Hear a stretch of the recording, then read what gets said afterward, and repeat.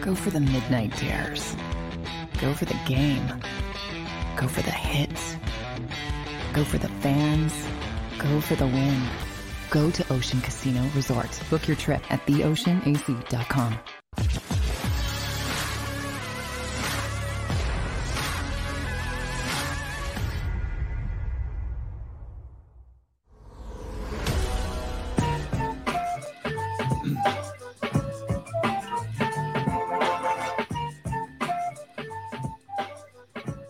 Happy Monday. We got to get some kind of synchronized, kind of thing. It doesn't look as dorky as me, but we got to make that happen. Welcome in, everybody. Happy Monday, everyone. Sports Take. Rob Ellis, Gunn, Barrett Brooks, Jacob Media YouTube Network. Oh, man, fellas, what a weekend. What a really 4 days when you look back to where we were when we were doing the show on Thursday, and Derrick and I down at Ocean Casino Resort. But, Barrett, we're anticipating what the draft may look like. We're anticipating Eagles moves. We're looking ahead to the Sixers. At that point, we don't know if they're going to win Game 6. We don't know about Embiid's injury. There was a big difference, 4 days makes. And as we sit here right now, and we'll get into all of it, certainly, and we'll be joined by Derrick Bodner at 12:30 to preview the Sixers and the Heat Game 1 tonight. And then at 2 o'clock, Ruben Frag from NBC Sports Philadelphia. But, guys, we look back at all of this. And sometimes it's nice to have the dust settle a little bit and just sort of take it in for a minute what the Eagles ended up doing in this draft. And Derrick, I'll start with you on this one. Your overall sense now that you have a couple days to sort of step away from it a little bit and look at what they did. I want to start by saying I'm shocked at how he did, but I'm not, because he does this every year. For the fourth time in the last 7 drafts, he found a way to move up. And while I thought they would address the cornerback situation first, obviously we talked about how thin the premier cornerback situation was. And once the two went off the board at the top, Sauce Gardner and Stingley, the Eagles shifted direction a little bit, and they focused on strengthening the deep tackle spot.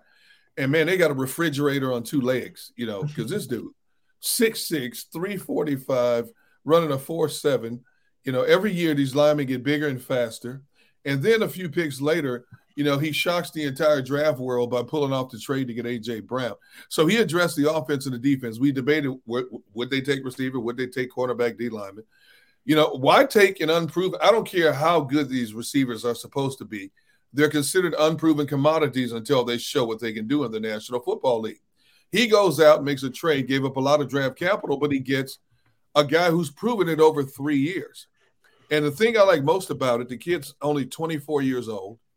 He's still the age of the receivers that are in-house for the Eagles. He thinks like them. He understands them. He understands their lingo. They can relate to him better because he's one of them. And he's going to be a mentor, if for nothing else, because let's face it, the bottom line is all about the money. And so these young guys, the Quez Watkins, the John Hightowers, hey, man, how can I make the money you make? Well, here's what I do. Here's my work ethic and things like that. So I thought it was great. Then they get, possibly the heir apparent to Lane Johnson. But to steal Nakobe Dean, and Rob, as you know, we talked about it on the draft show Thursday. Seth Joyner and I had a good debate. He liked the bigger linebacker. I said Nakobe Dean was the only linebacker in the first draft I would consider taking. They get him in the 3rd. But the fact that he dropped to the 3rd, once again, somebody did that kid wrong, to put that rumor out there like that. I mean, that's dirty pool. Agents do this all the time, to drop other players and hopefully move their clients up. It cost that young man millions of dollars. Mm-hmm. But there's a lot of confusion as well, because 31 teams seem to be concerned about his medical issue with the pec injury. But yet the Eagles said he's not scheduled for any surgery. They expect him to be at rookie camp. So somebody's lying somewhere. Right. Nakobe said, I was never told that I needed surgery on that shoulder. He was never told. 31 other teams shied away from what was considered one of the top 2-3 linebackers in all the draft. He slips into the 3rd round. Somebody's lying somewhere, and it's going to come out eventually. Either the Eagles are right or 31 other teams were right about this kid. Yeah, and we're going to find out soon enough. All right, Barrett, let me swing it over to you now. We come away from this draft. They didn't draft a corner. They didn't draft a safety. They didn't draft an edge rusher, yet we're all almost universally, over the moon with this draft from the Eagles. How strange is that? I mean, it was sort of a weird journey, but the end game where we got to is pretty unbelievable when you look at it. No question. I mean, how we said it all week. We said it for the past month. Howie's going to do Howie things, and because he went out there and basically put the Eagles back on the top of the division from what he did in this draft, man, you got to applaud his effort for doing that.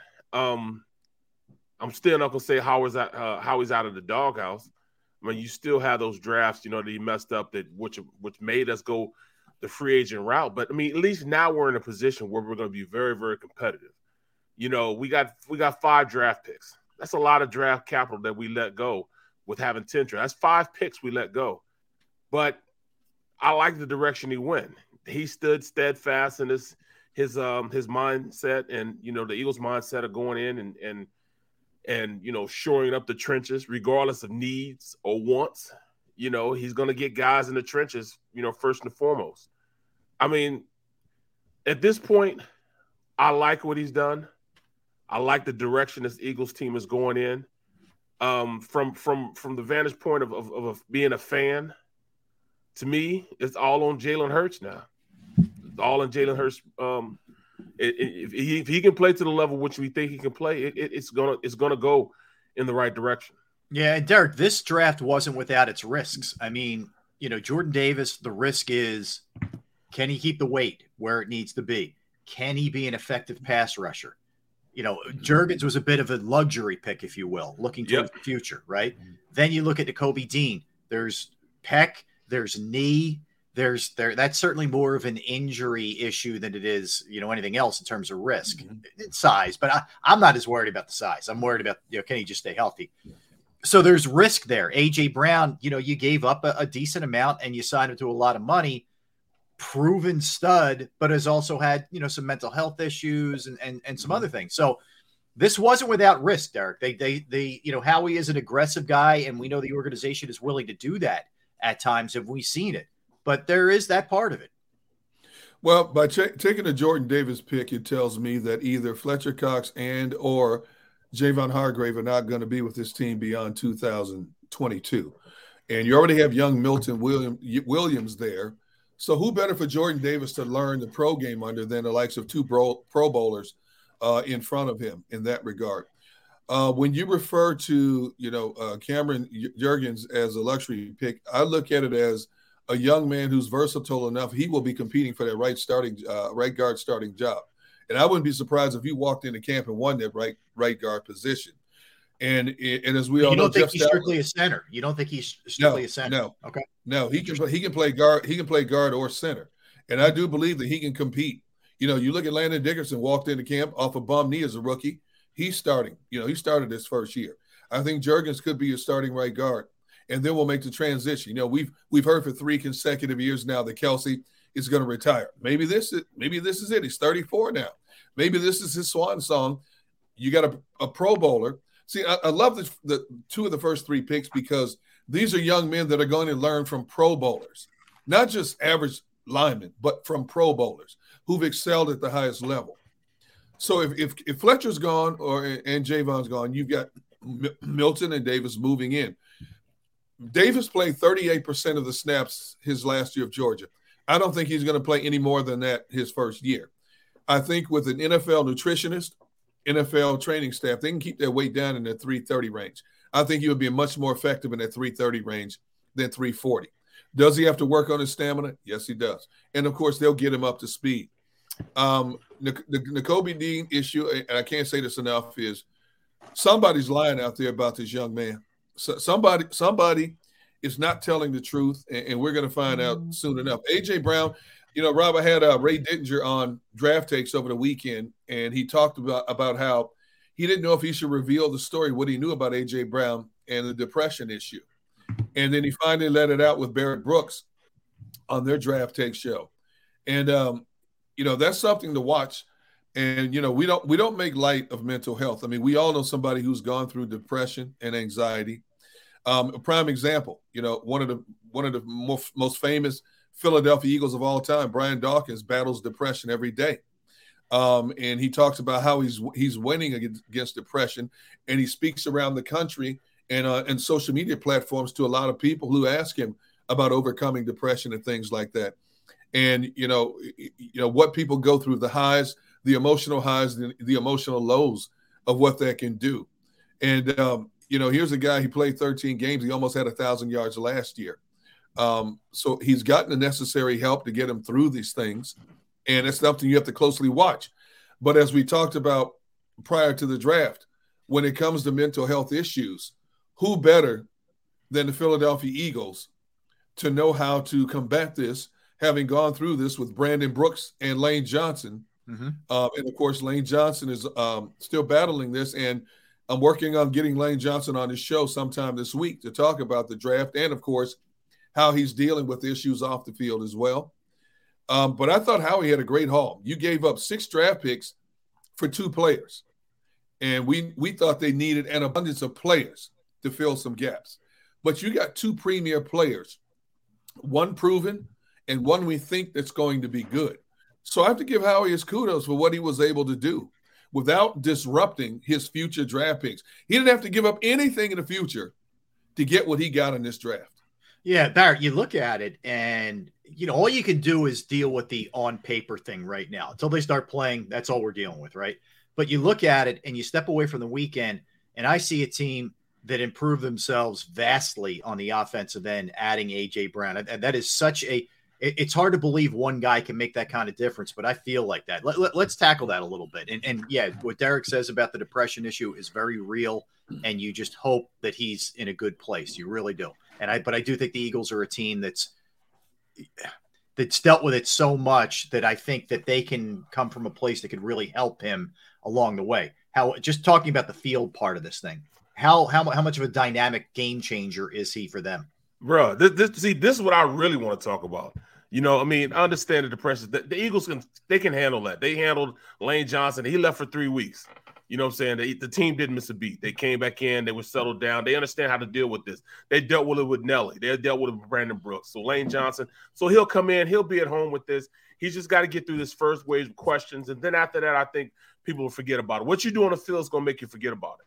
But what he does on the field and what he can complement the rest of the players on the field is really what we need to talk about. We're talking about a guy who's a number one receiver. A number one receiver.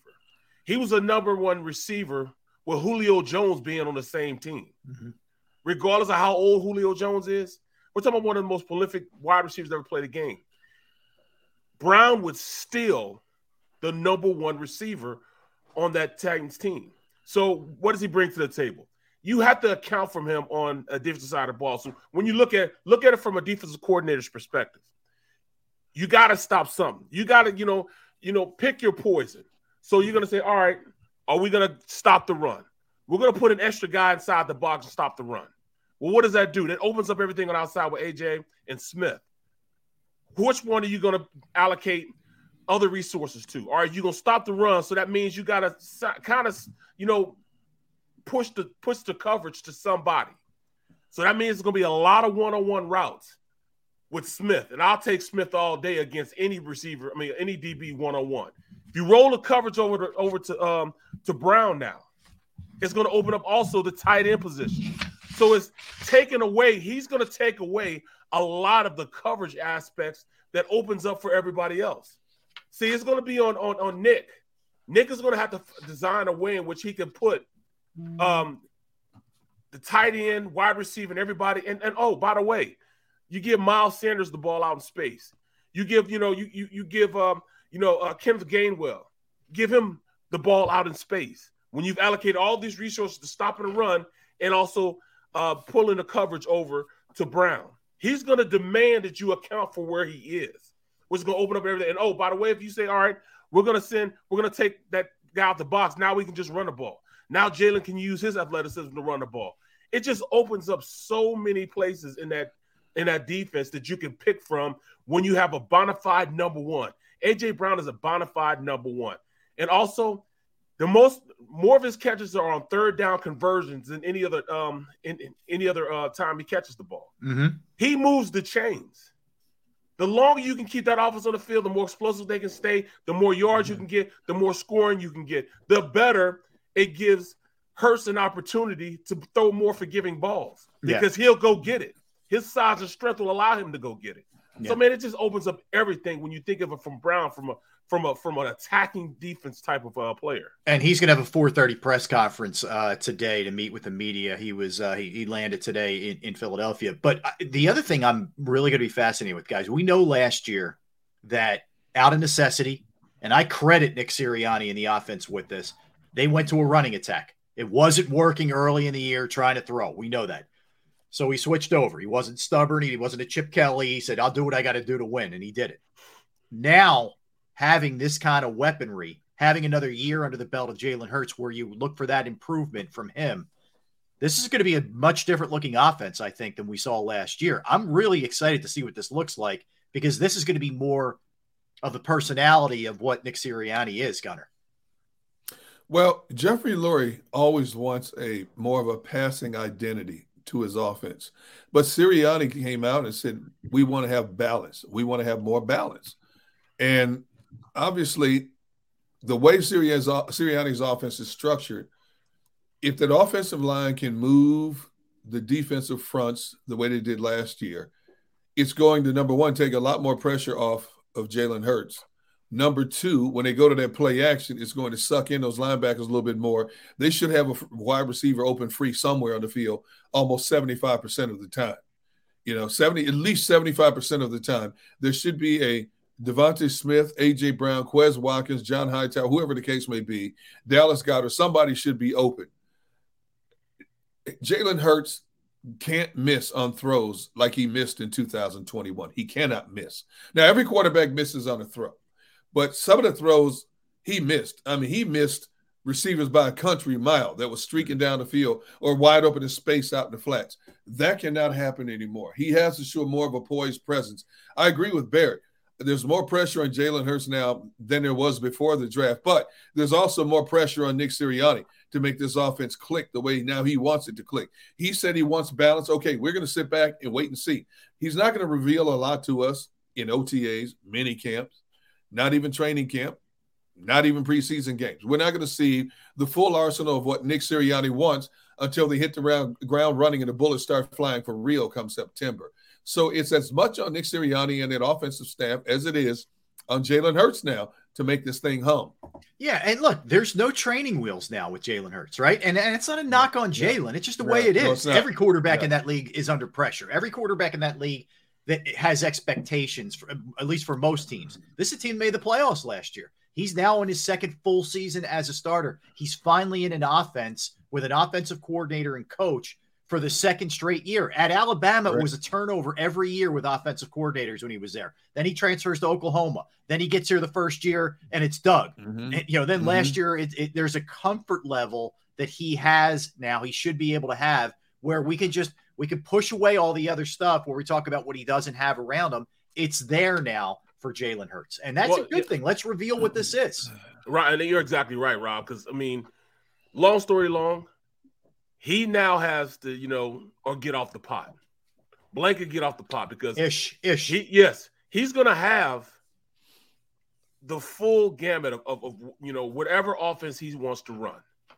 It's all predicated on his skill set and how much better a player did he get over this offseason.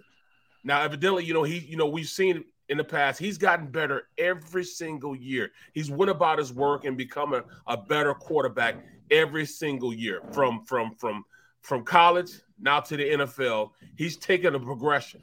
Now, from what I saw last year, I understand everybody said, all right, he missed a lot of receivers. But hell, look what else he did. You know what I'm saying? He almost had 1,000 yards rushing. He ran an offense which allowed him to go and get to the playoffs. He totally transformed a 2-5 team into a playoff team.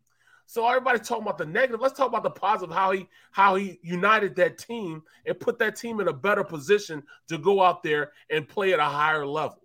Those are the things we're not talking enough. We're just talking about the bad things. Let's talk about the good things he did. We know that he's going to come back, and I think he's going to be a lot more polished than what we saw before. A lot more polished, because that's been his mindset. That's been who he has been since we've known him to be in the league. Derrick, let's talk about this part of it, which isn't the end-all be-all, but I like it. He and Brown are very tight. Those two have been buddies for years now. It feels like A.J. Brown's like 10 years older than him. They're a year apart, basically. Yep. It's crazy. But those two have a really good relationship. They were FaceTiming each other the night of the draft when Brown was traded to the Eagles, and both guys going crazy. You know there's going to be a lot of work away from the NovaCare facility done this offseason with those two together. You know what? There's something to be said about a comfort zone with a person, okay? And because of their relationship, that should translate into automatic chemistry. You know, he had the chemistry with Devontae, when Devontae got here, and it was quite obvious. He has that chemistry with A.J. Brown. Barrett said that, we talk about the bad things that a Jalen Hurts does. I wasn't referring to bad things. I was referring to the facts of what Jalen Hurts did not do. It was bad because it didn't happen. But I look at a Jalen Hurts, and I can't say it enough. You talk about a young man with so much poise, and it doesn't get to him. He's got that leather skin exterior, which you have to have in the National Football League.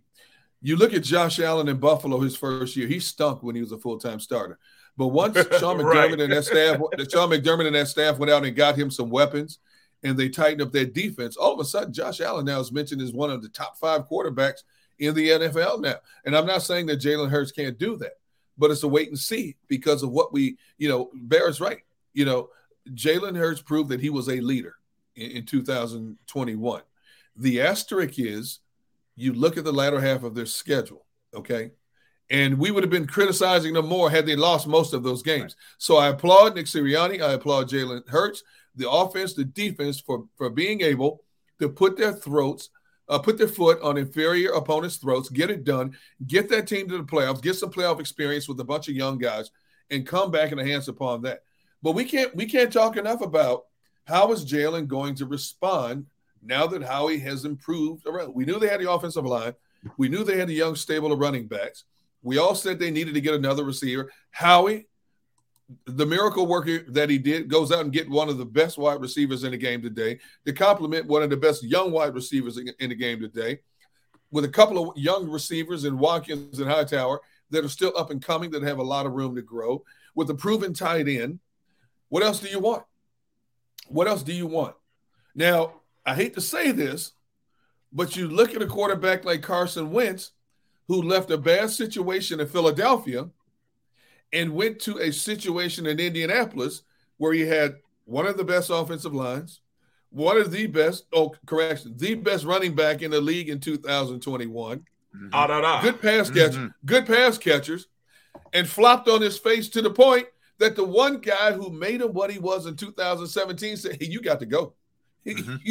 I'm sorry, you got to go. And Carson Wentz has a wealth of experience.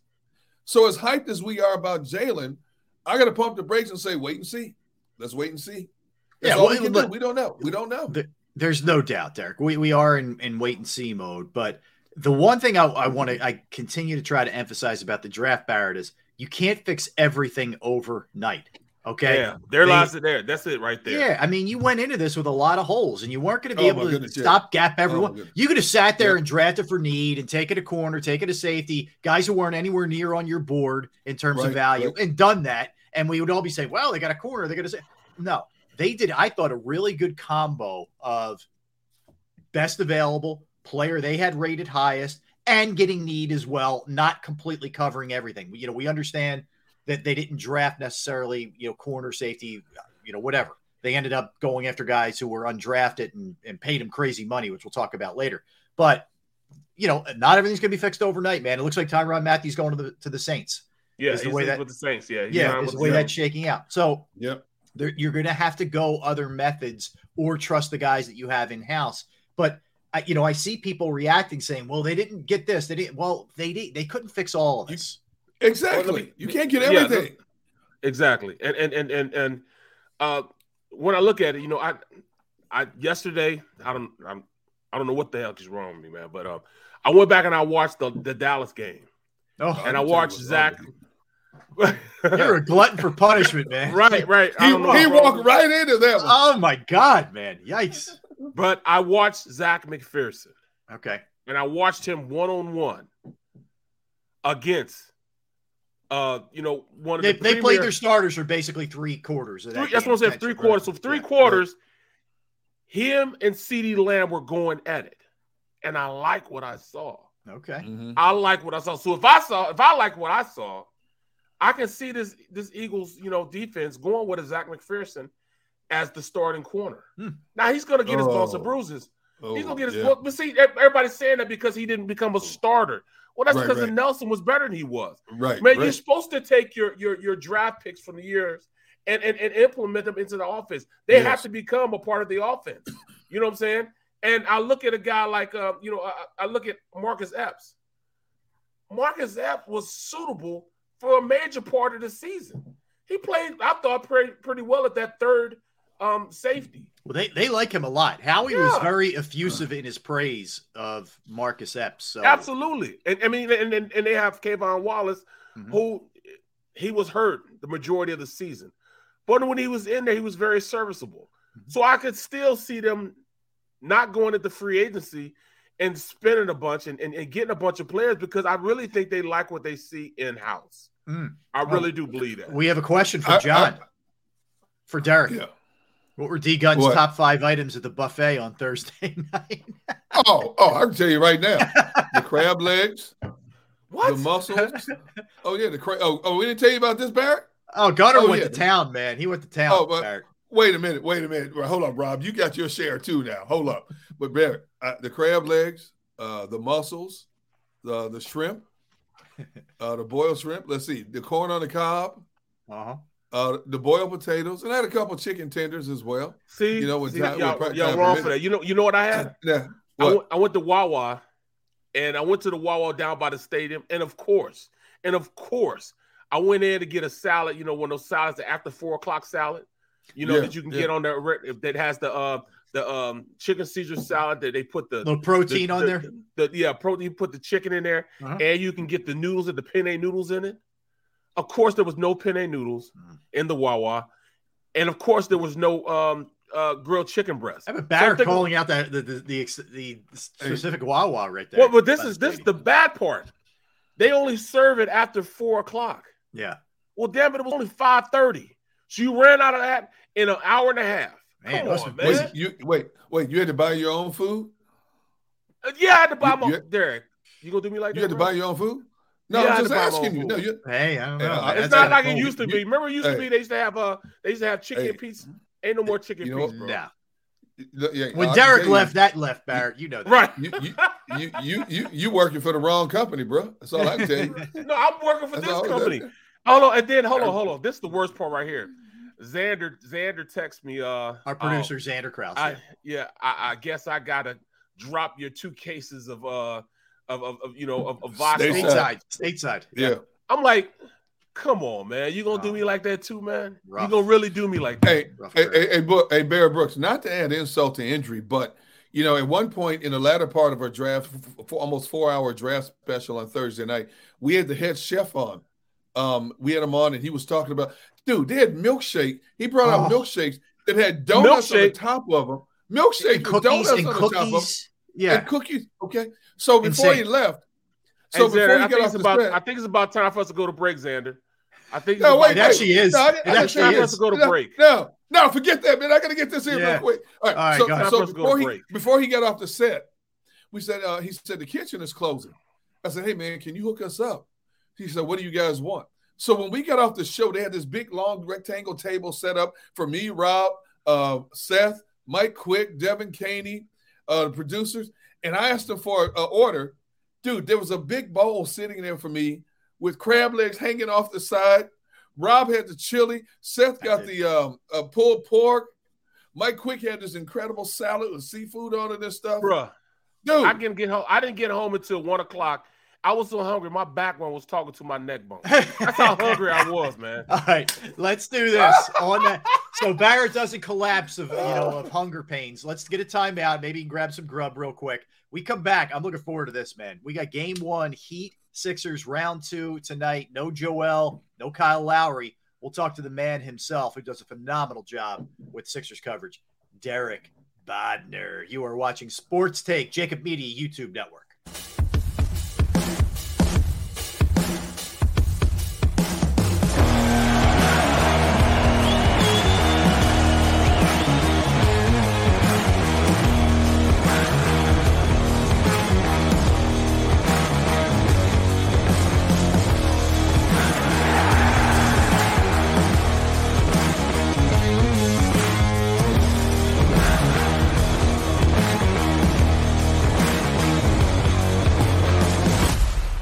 Do you stream on a Roku, Fire Stick, Android TV, or Apple TV? Now you can watch 6ABC 24/7 with the 6ABC Philadelphia streaming app. The big story on X News. Search 6ABC Philadelphia and start streaming today.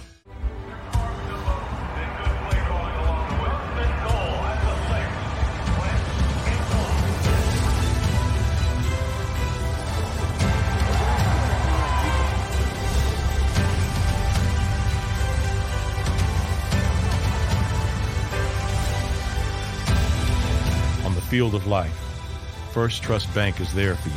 Champions on 3. 1, 2, 3. Because Philadelphia dreams deserve a Philadelphia bank. Lincoln Financial Field is home to more than just our hometown team. It's a landing place for dreams. Invest in the future of our students from all over Philadelphia and get an exclusive tour of the stadium at the Block's Aspire to Dreams Gala, hosted by Brian Taff of 6ABC. While we aspire to build, our students aspire to dream. Join us for the Block's Gala on Thursday, May 5th at Lincoln Financial Field. Seats are limited, so reserve yours today at blocks.org/gala. In Philadelphia, we celebrated the miracle with pride only 5 years ago. And then the following morning, IBEW Local 98 members went back to work, building this city, rescuing our communities from decay, and inspiring the young men and women of the region to take pride in who we are. Like the Cats, Local 98 members believe in hope. To learn more about who we are, what we do, and career opportunities with Local 98, visit us, IBEW98.org. At Stateside Vodka, every new customer gets the world's best rocks glass, free. You're telling me that bottle is cut in half? You could say that.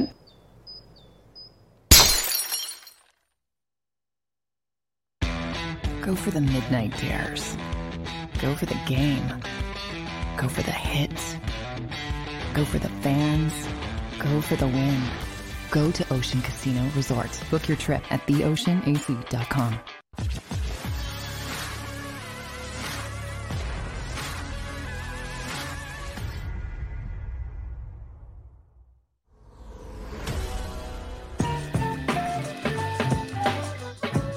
We're back on this Monday. Thanks for streaming. Hey, by the way, I got it.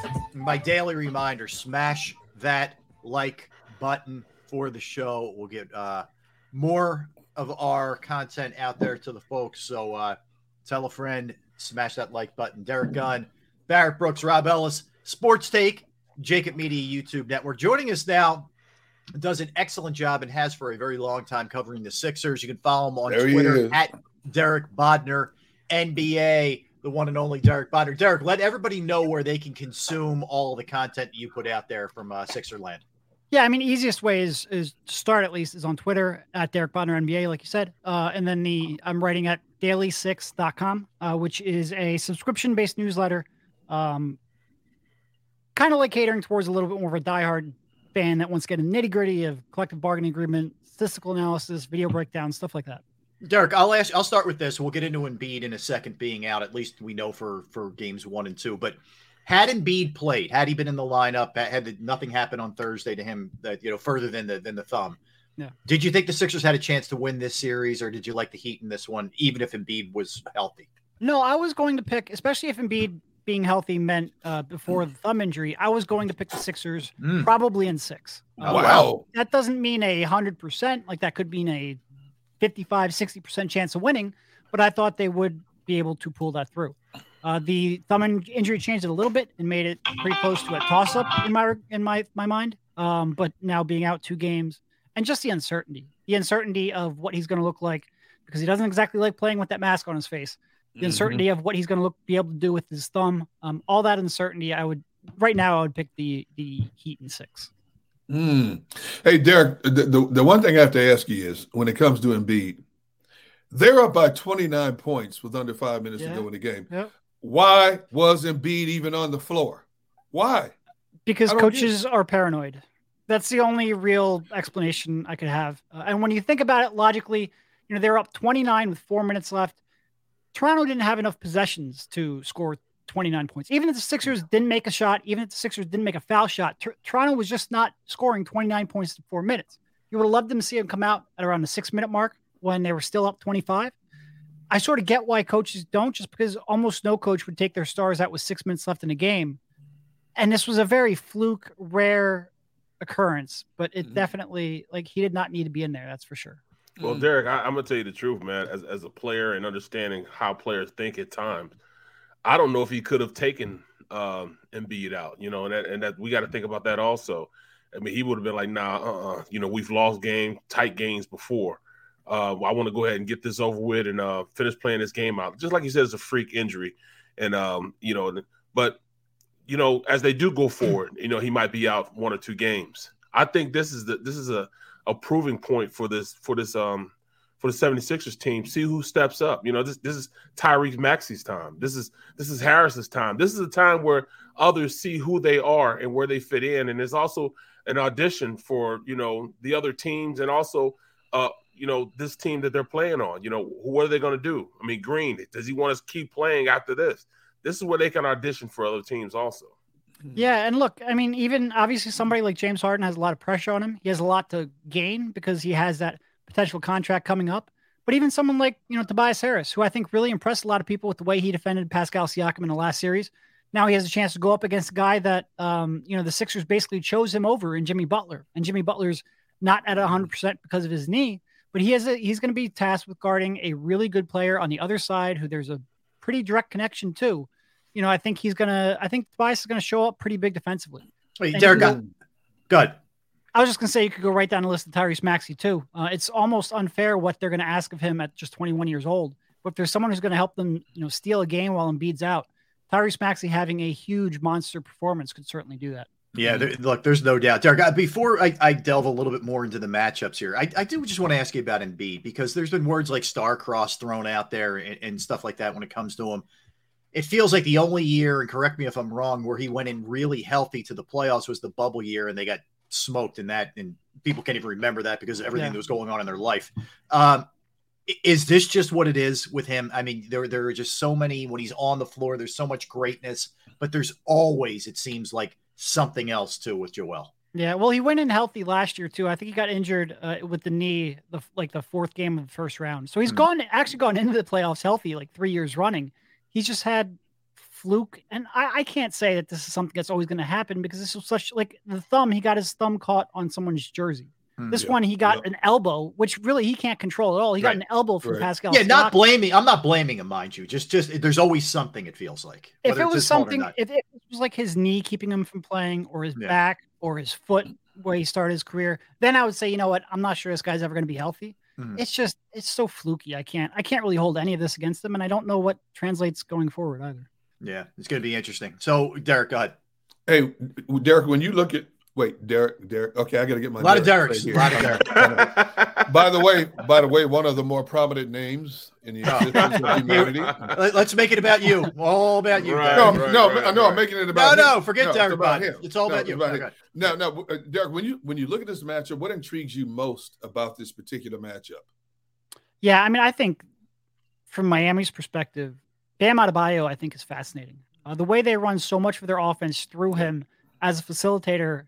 In a high pick and roll or in dribble handoffs, the way they run multiple players off of screens on the perimeter to get them open, the way they rely on Adebayo for decision-making and playmaking at a position you don't normally see. They will do a lot of stuff. You'll see stuff that looks like reminiscent of the 2-man game that Embiid used to play. with JJ Redick in the past. You'll see stuff that looks reminiscent of, sort of like a short roll where Adebayo will get it on the move and then make decisions and almost run the offense from a rolling big man perspective. He is a very unique player on both ends of the court, and how the Sixers respond to that, I think, is going to be one of the keys to the series. And then it's just, can the Sixers, I thought one thing the Sixers did after they realized Toronto wasn't going to make a perimeter shot pretty much the entire series, they started aggressively doubling off of them in game 6. While Miami's one of, if not the best perimeter shooting teams in the league, how will the Sixers contain all of that without being able to help off very many of Miami's perimeter shooters? This is not a very good defensive team for the Sixers. That's putting it mildly. It'll be real interesting to see how they respond, because this is Miami's not a great offensive team, but they have a pretty good diversity of options. And the Sixers, it's going to be tough for the Sixers to hide some of their weaker defenders in this one. Well, I'm going to ask you this. You're talking about hiding defenders. What about on the offensive end? Does who's going to be the big man? Is it Paul Reed? Is Niang going to take a shot at it? I mean, who do you say is will have to get the lion's share of the reps at the 5 position? Yeah, I mean, my view is DeAndre Jordan can't play basketball anymore. Certainly not at this level. That's what I wanted to hear. How do you really feel, Derrick? I think you almost have to start Paul Reed and hope. The problem with Paul Reed, we just talked about it with how unique Miami is in playing Bam Adebayo and running so much of their offense through him. Yeah. Well, they're going to pull Paul Reed away from the basket and force him into a lot of quick decision-making. And he already has a problem with fouling. He already has a problem with being a little bit over-aggressive. And Adebayo is smart enough and has enough in his bag that if you do that, he's going to really, Miami's going to kill you on backdoor cuts, on kicks to the corner. That's going to be a real tough matchup for him. So I think this is a tough, physically, I think Paul Reed is pretty well equipped to match Bam Adebayo. But mentally, I think Adebayo is just so far ahead. It's a tough spot for Paul Reed to be in, because he's, in his second year, barely played meaningful NBA basketball. Right. And this is a tough matchup for that, for sure. But after Paul Reed, I would go small. That means George Niang and Tobias Harris as your power forward and center. Sort of take Bam Adebayo, who doesn't really want to post up all that much, and say, look, we'll give you a mismatch, but we're going to try to take away what you do well. Go in the post. We know that's not really what you want to do. Maybe he succeeds. He's a very good player. But I would rather take Miami out of what they want to do than give them what they can do well. And that's, if you play DeAndre Jordan, you're playing into their hands. Derrick, one of the things Doc said was we're going to run this through James Harden. No surprise. I mean, I think we all sort of anticipated that with Embiid not there.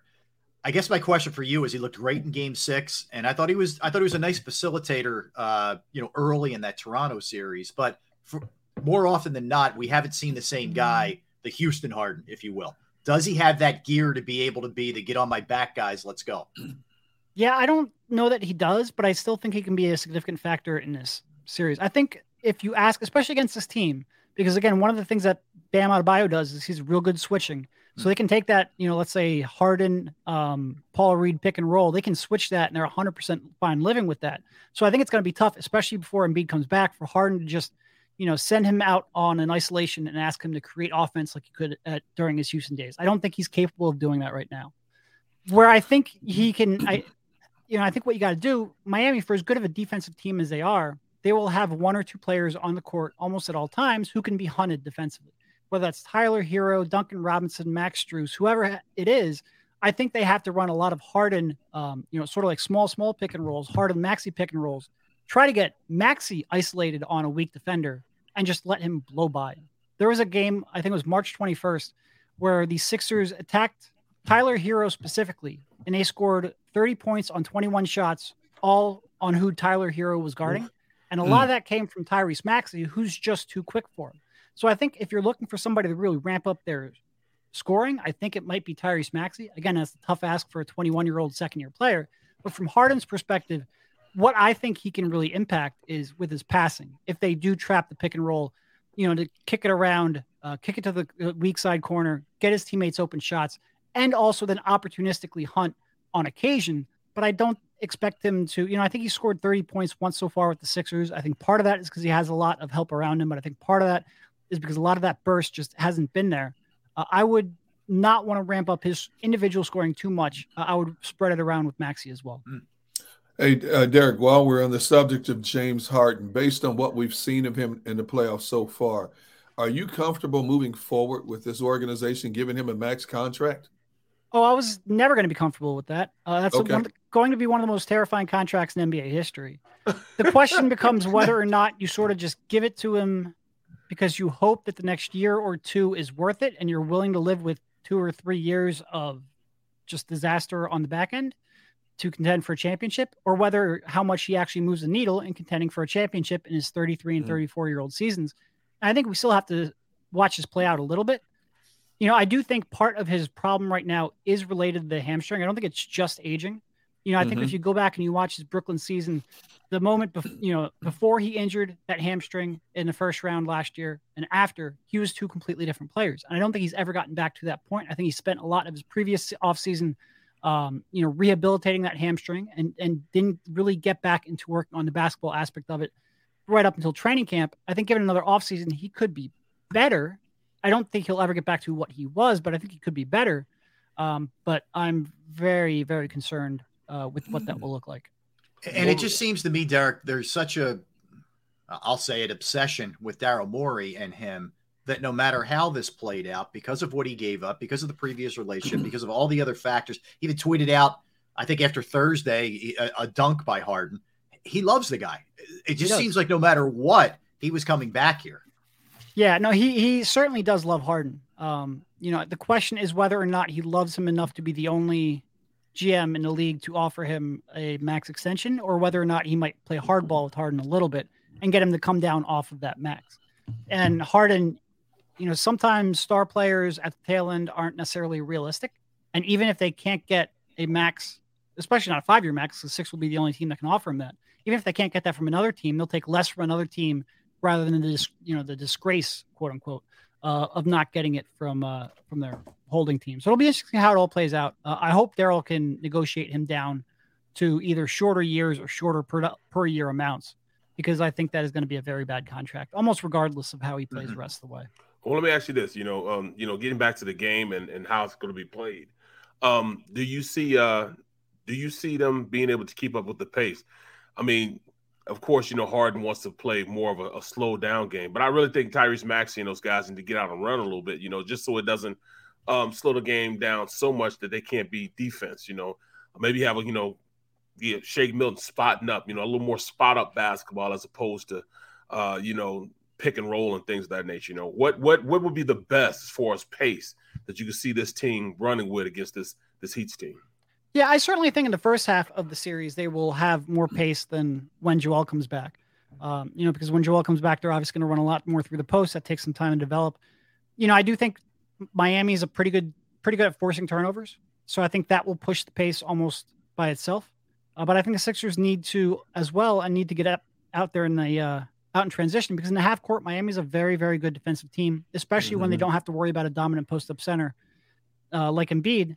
They just have a lot of big, strong defenders. Now, some of that might not be as much as we think, because, Kyle Lowry and Jimmy Butler are both coming back from injuries. Kyle Lowry out the first game, Jimmy Butler hampered by the knee injury. So maybe they will have more attackable defenders than we expect. But yeah, getting some easy points is always going to be important, especially when you're the shorthanded team. Hey, you were talking about the 76ers playing small ball, but I look at what Miami did in that first round series against Atlanta. They had 8 players that averaged 28 minutes or more in that series against Atlanta. And 6 of those players were 6'5" or shorter. Yep. How are they so successful with what they do when they're playing against much bigger opponents? I mean, a lot of those players are shorter in terms of height, but they're pretty stocky too. Yep. Like Kyle Lowry's a shorter guy. Tucker's a shorter guy. Butler isn't, 6'8", 6'9", but they're all strong physical guys. And a lot of time in today's NBA, especially with, Atlanta, they're not, a lot of their scorers aren't exactly tall people either. Mm-hmm. So you don't have to worry about really contesting those shots as much. So I think they're not a height tall team, but they're a pretty strong, stocky team. And certainly defensively, they play that way for sure. Derrick, how big is it that Lowry's out? You know, we're focused on Embiid naturally, of course, but for them, with Lowry not being there, I know they're kind of accustomed to it from the regular season in this last series, but how big is that loss for them?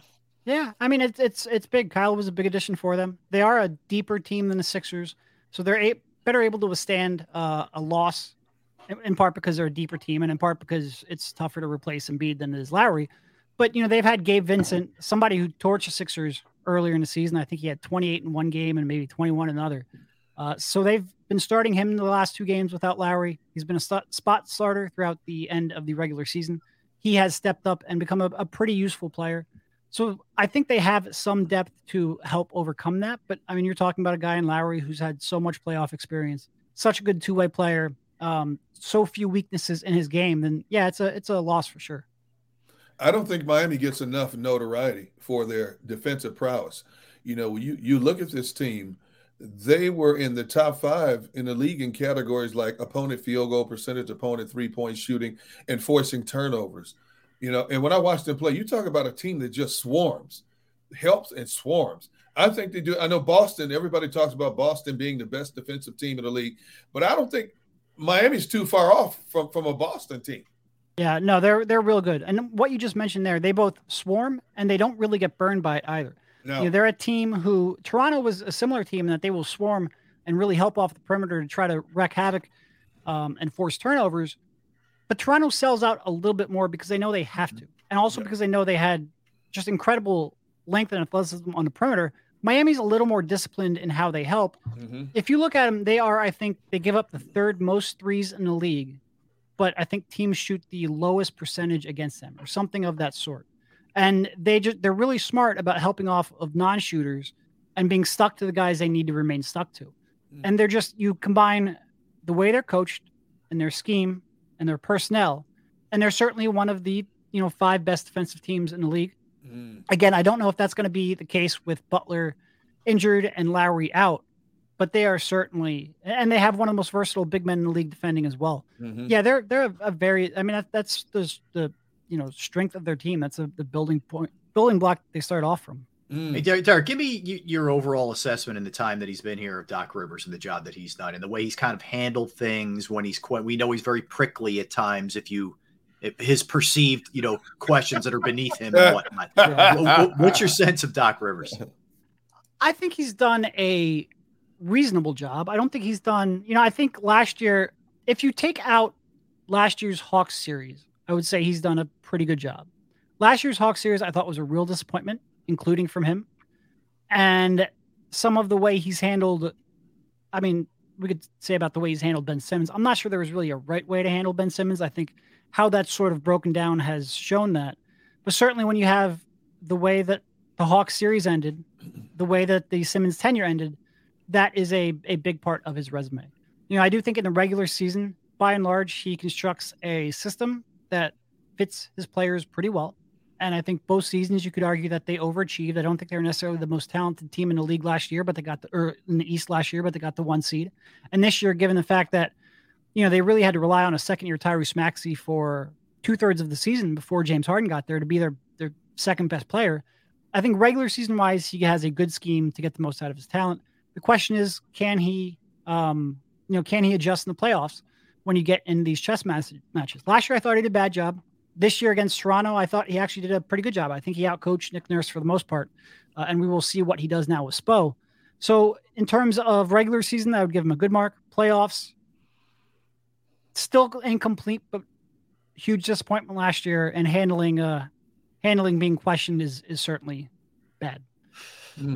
All right, last one. You brought the name up, and I know from reading you, from seeing your tweets that you were pleased that you didn't have to discuss the Ben Simmons stuff anymore once he was traded. So where I'm going with this is, what does his future hold here? I mean, do you see him coming back and playing long term? Is it in Brooklyn? How do you think this plays out for him career-wise?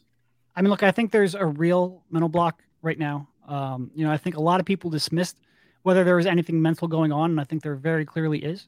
I have no idea, nor am I qualified, whether that's just something from a fear of failure to a real anxiety thing. I don't know, but I think there's something to come back from. And Do I think he plays again? Yes. Because as much as people think that he doesn't care about basketball, I don't go that far, because for the simple fact that I don't see people dedicate themselves defensively or to getting in shape if they don't care about the sport at all. So I give him credit for that. I think there's a real psychological thing he's got to overcome in terms of scoring in the half court. I think that's only become more pronounced by the decisions he made. I think coming back at this time next year, or not this time, but at the beginning of season next year, is going to be even tougher than it was coming back at the beginning of season this year. I think he's made it tougher and tougher and tougher for himself each step of the way. But I think he does want to play basketball again. And certainly there's a financial reason why I think he will come back. So yeah, I think he will come back. But I think this is a guy who probably needed to take care of some stuff in terms of fear of failure before he got to the NBA. He pushed it off as long as he could, and now he's having to confront it when it's probably reached its apex. I think it's going to be tough for him, for sure. Interesting. Let me ask you about the other series in the East. I was surprised. I thought Boston would take game one at their place. Milwaukee really outplayed them in that game and just did a swarming job defensively, et cetera. How do you see that series shake? Yeah, Derrick, there it is. He's excited, of course. How do you see that series shaking out? And we're going to disappoint Derrick Gunn, which we hope. Go ahead. Yeah, look, coming into the series, I would have picked. I'm kidding. I would have picked Milwaukee in that series. But I agree with you. They struggled way more than I would have expected. Boston is a team that for half of the year just couldn't score to save their lives. Right. And then they turned everything on, and they are, without question, the best defensive team in the league. But that is Giannis is a really tough matchup for him. And for as good as they are, he's just got a physicality to him that is tough to compete against. And Milwaukee did such a good job of closing out the paint in game one. And Boston is still, even with their improvement, very streaky from the perimeter. Yeah, right now I'd probably make Milwaukee the favorites. I think that series could still go either way. Yep. And I think Boston certainly has a strong chance. I'm very much a big believer in Boston's defense and the way that they can clamp down. Now, I do worry a little bit if they're not making their perimeter shots. Milwaukee's going to be a real tough team for them. So right now, I'd probably make Milwaukee the favorites, but I think there's a lot to play out yet. That's the key. You just can't stop Giannis, man. He's playing at a unworldly type of level right now. You can't stop when he drives to the hole. No. But Derrick's right. And I said that last night to some friends. I said, if Boston can't hit their perimeter shots, they're done. As good as they are on defense, you still got to put the biscuit in the basket. And Milwaukee extended them, and Milwaukee played that helping defense, and it frustrated Boston to the point. You look at the shooting percentage in that game yesterday. That wasn't Boston. Boston was the best team to me in the NBA in the second half of the season in the East. When they got on that roll, Boston was hell to deal with. And Milwaukee basically beat them at their own game. They extended them a little bit further than Boston wanted to. Jason Tatum, he couldn't hit the broadside of a barn until the second half. Yep. And if they can D up Jason Tatum and force Boston to miss those shots, lights out, baby. Lights out. Yep. Well said. All right, Derrick, last one from me. We go back to the Sixers series here. Any chance that Miami, I know it's a playoff game, another coached by Spoelstra, and they have a lot of veterans, all right, with all those, qualifiers. Any chance they take this thing lightly tonight simply because Embiid's not there and the Sixers can sneak one tonight? 8.5-point underdogs, by the way. I wouldn't expect them to take it lightly, but I think there's a chance that there could be a little bit of feeling out period where they try to figure out their identity, which isn't something you expect. Both teams could be trying to figure out their identity, which isn't something you expect this deep into the season. But with Kyle Lowry out and with Jimmy Butler not at 100% and having missed a game there towards the tail end, they might not 100% know what they want to rely on to get their offense.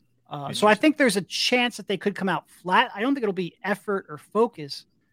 I think there's more uncertainty in a game like this than you would almost ever see in the second round.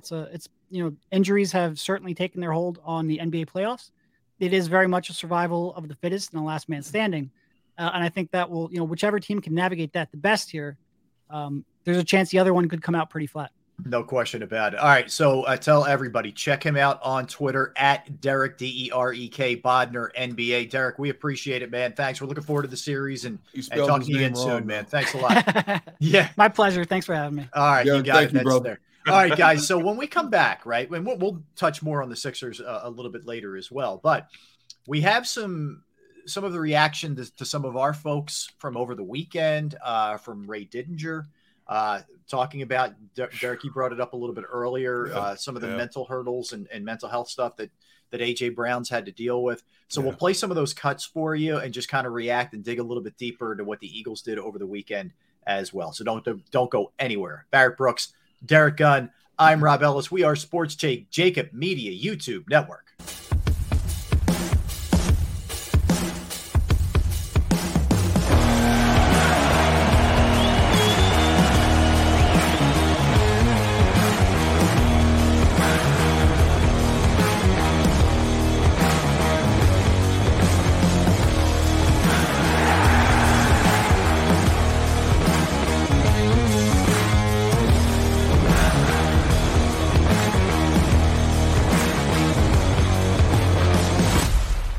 Do you stream on a Roku, Fire Stick, Android TV, or Apple TV? Now you can watch 6ABC 24/7 with the 6ABC Philadelphia streaming app. The big story on Acton News. Search 6ABC Philadelphia and start streaming today.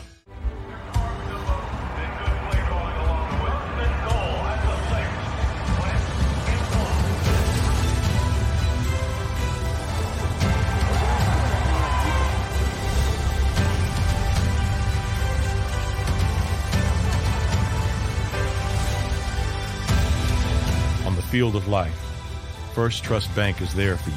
Champions on 3. 1, 2, 3. Because Philadelphia dreams deserve a Philadelphia bank.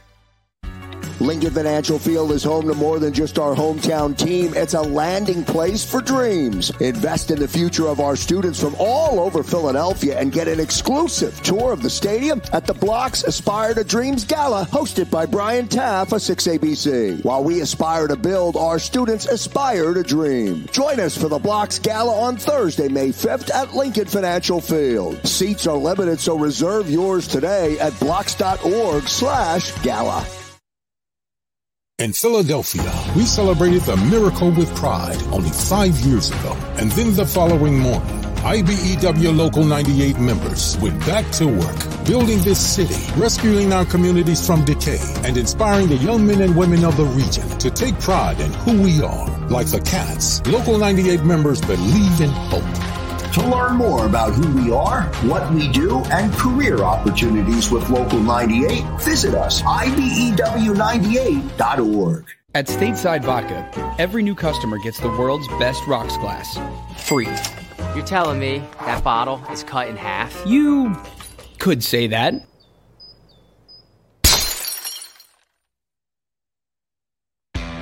Go for the midnight dares. Go for the game. Go for the hits. Go for the fans. Go for the win. Go to Ocean Casino Resort. Book your trip at theoceanac.com.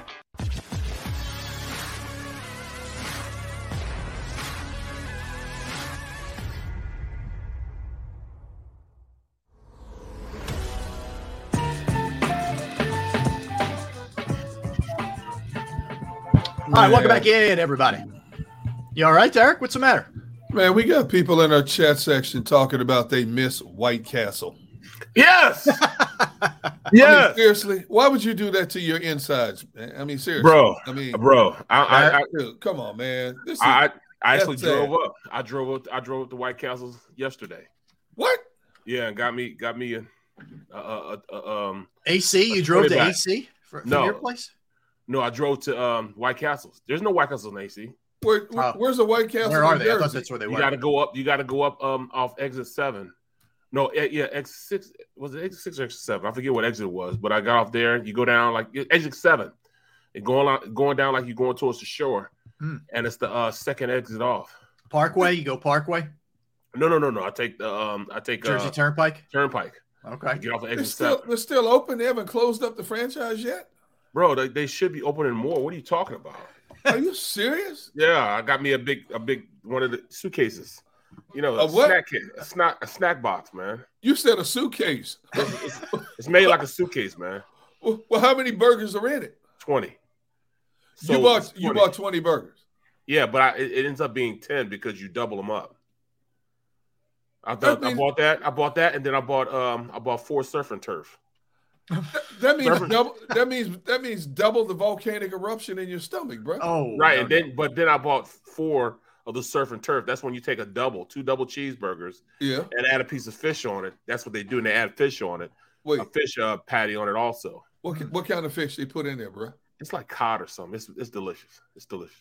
All right, I'll give you one. This will probably upset you, Gunner. Man. So I went to California over the summer. Okay. All I had heard about was In-N-Out Burger. Yes. People straight up obsessed with In-N-Out Burger, right? I love them. All right, so we're in so we're at Barrett. We're in Santa Monica, right? I'm like, we got to get to Venice because that's I think where the nearest one was, which isn't far. It's right near. So we go to Venice, right? The line, the drive-through was insane. I'm like, forget this. We pull up. I'm like, give me what you guys want, and I'll run in there, right? I'll run in there and get it. Inside, it's crazy too, by the way. So anyway, long story short, we get it, right? It's me, my wife, my two kids. We all get our orders, and we're like, let's wait till we get back to the hotel to eat it. Let's just soak in the aroma in the car, just to tease ourselves, to make ourselves that much hungry. We get home. Back to the hotel, and we're all like starved, right? We sit down. It was the most disgusting.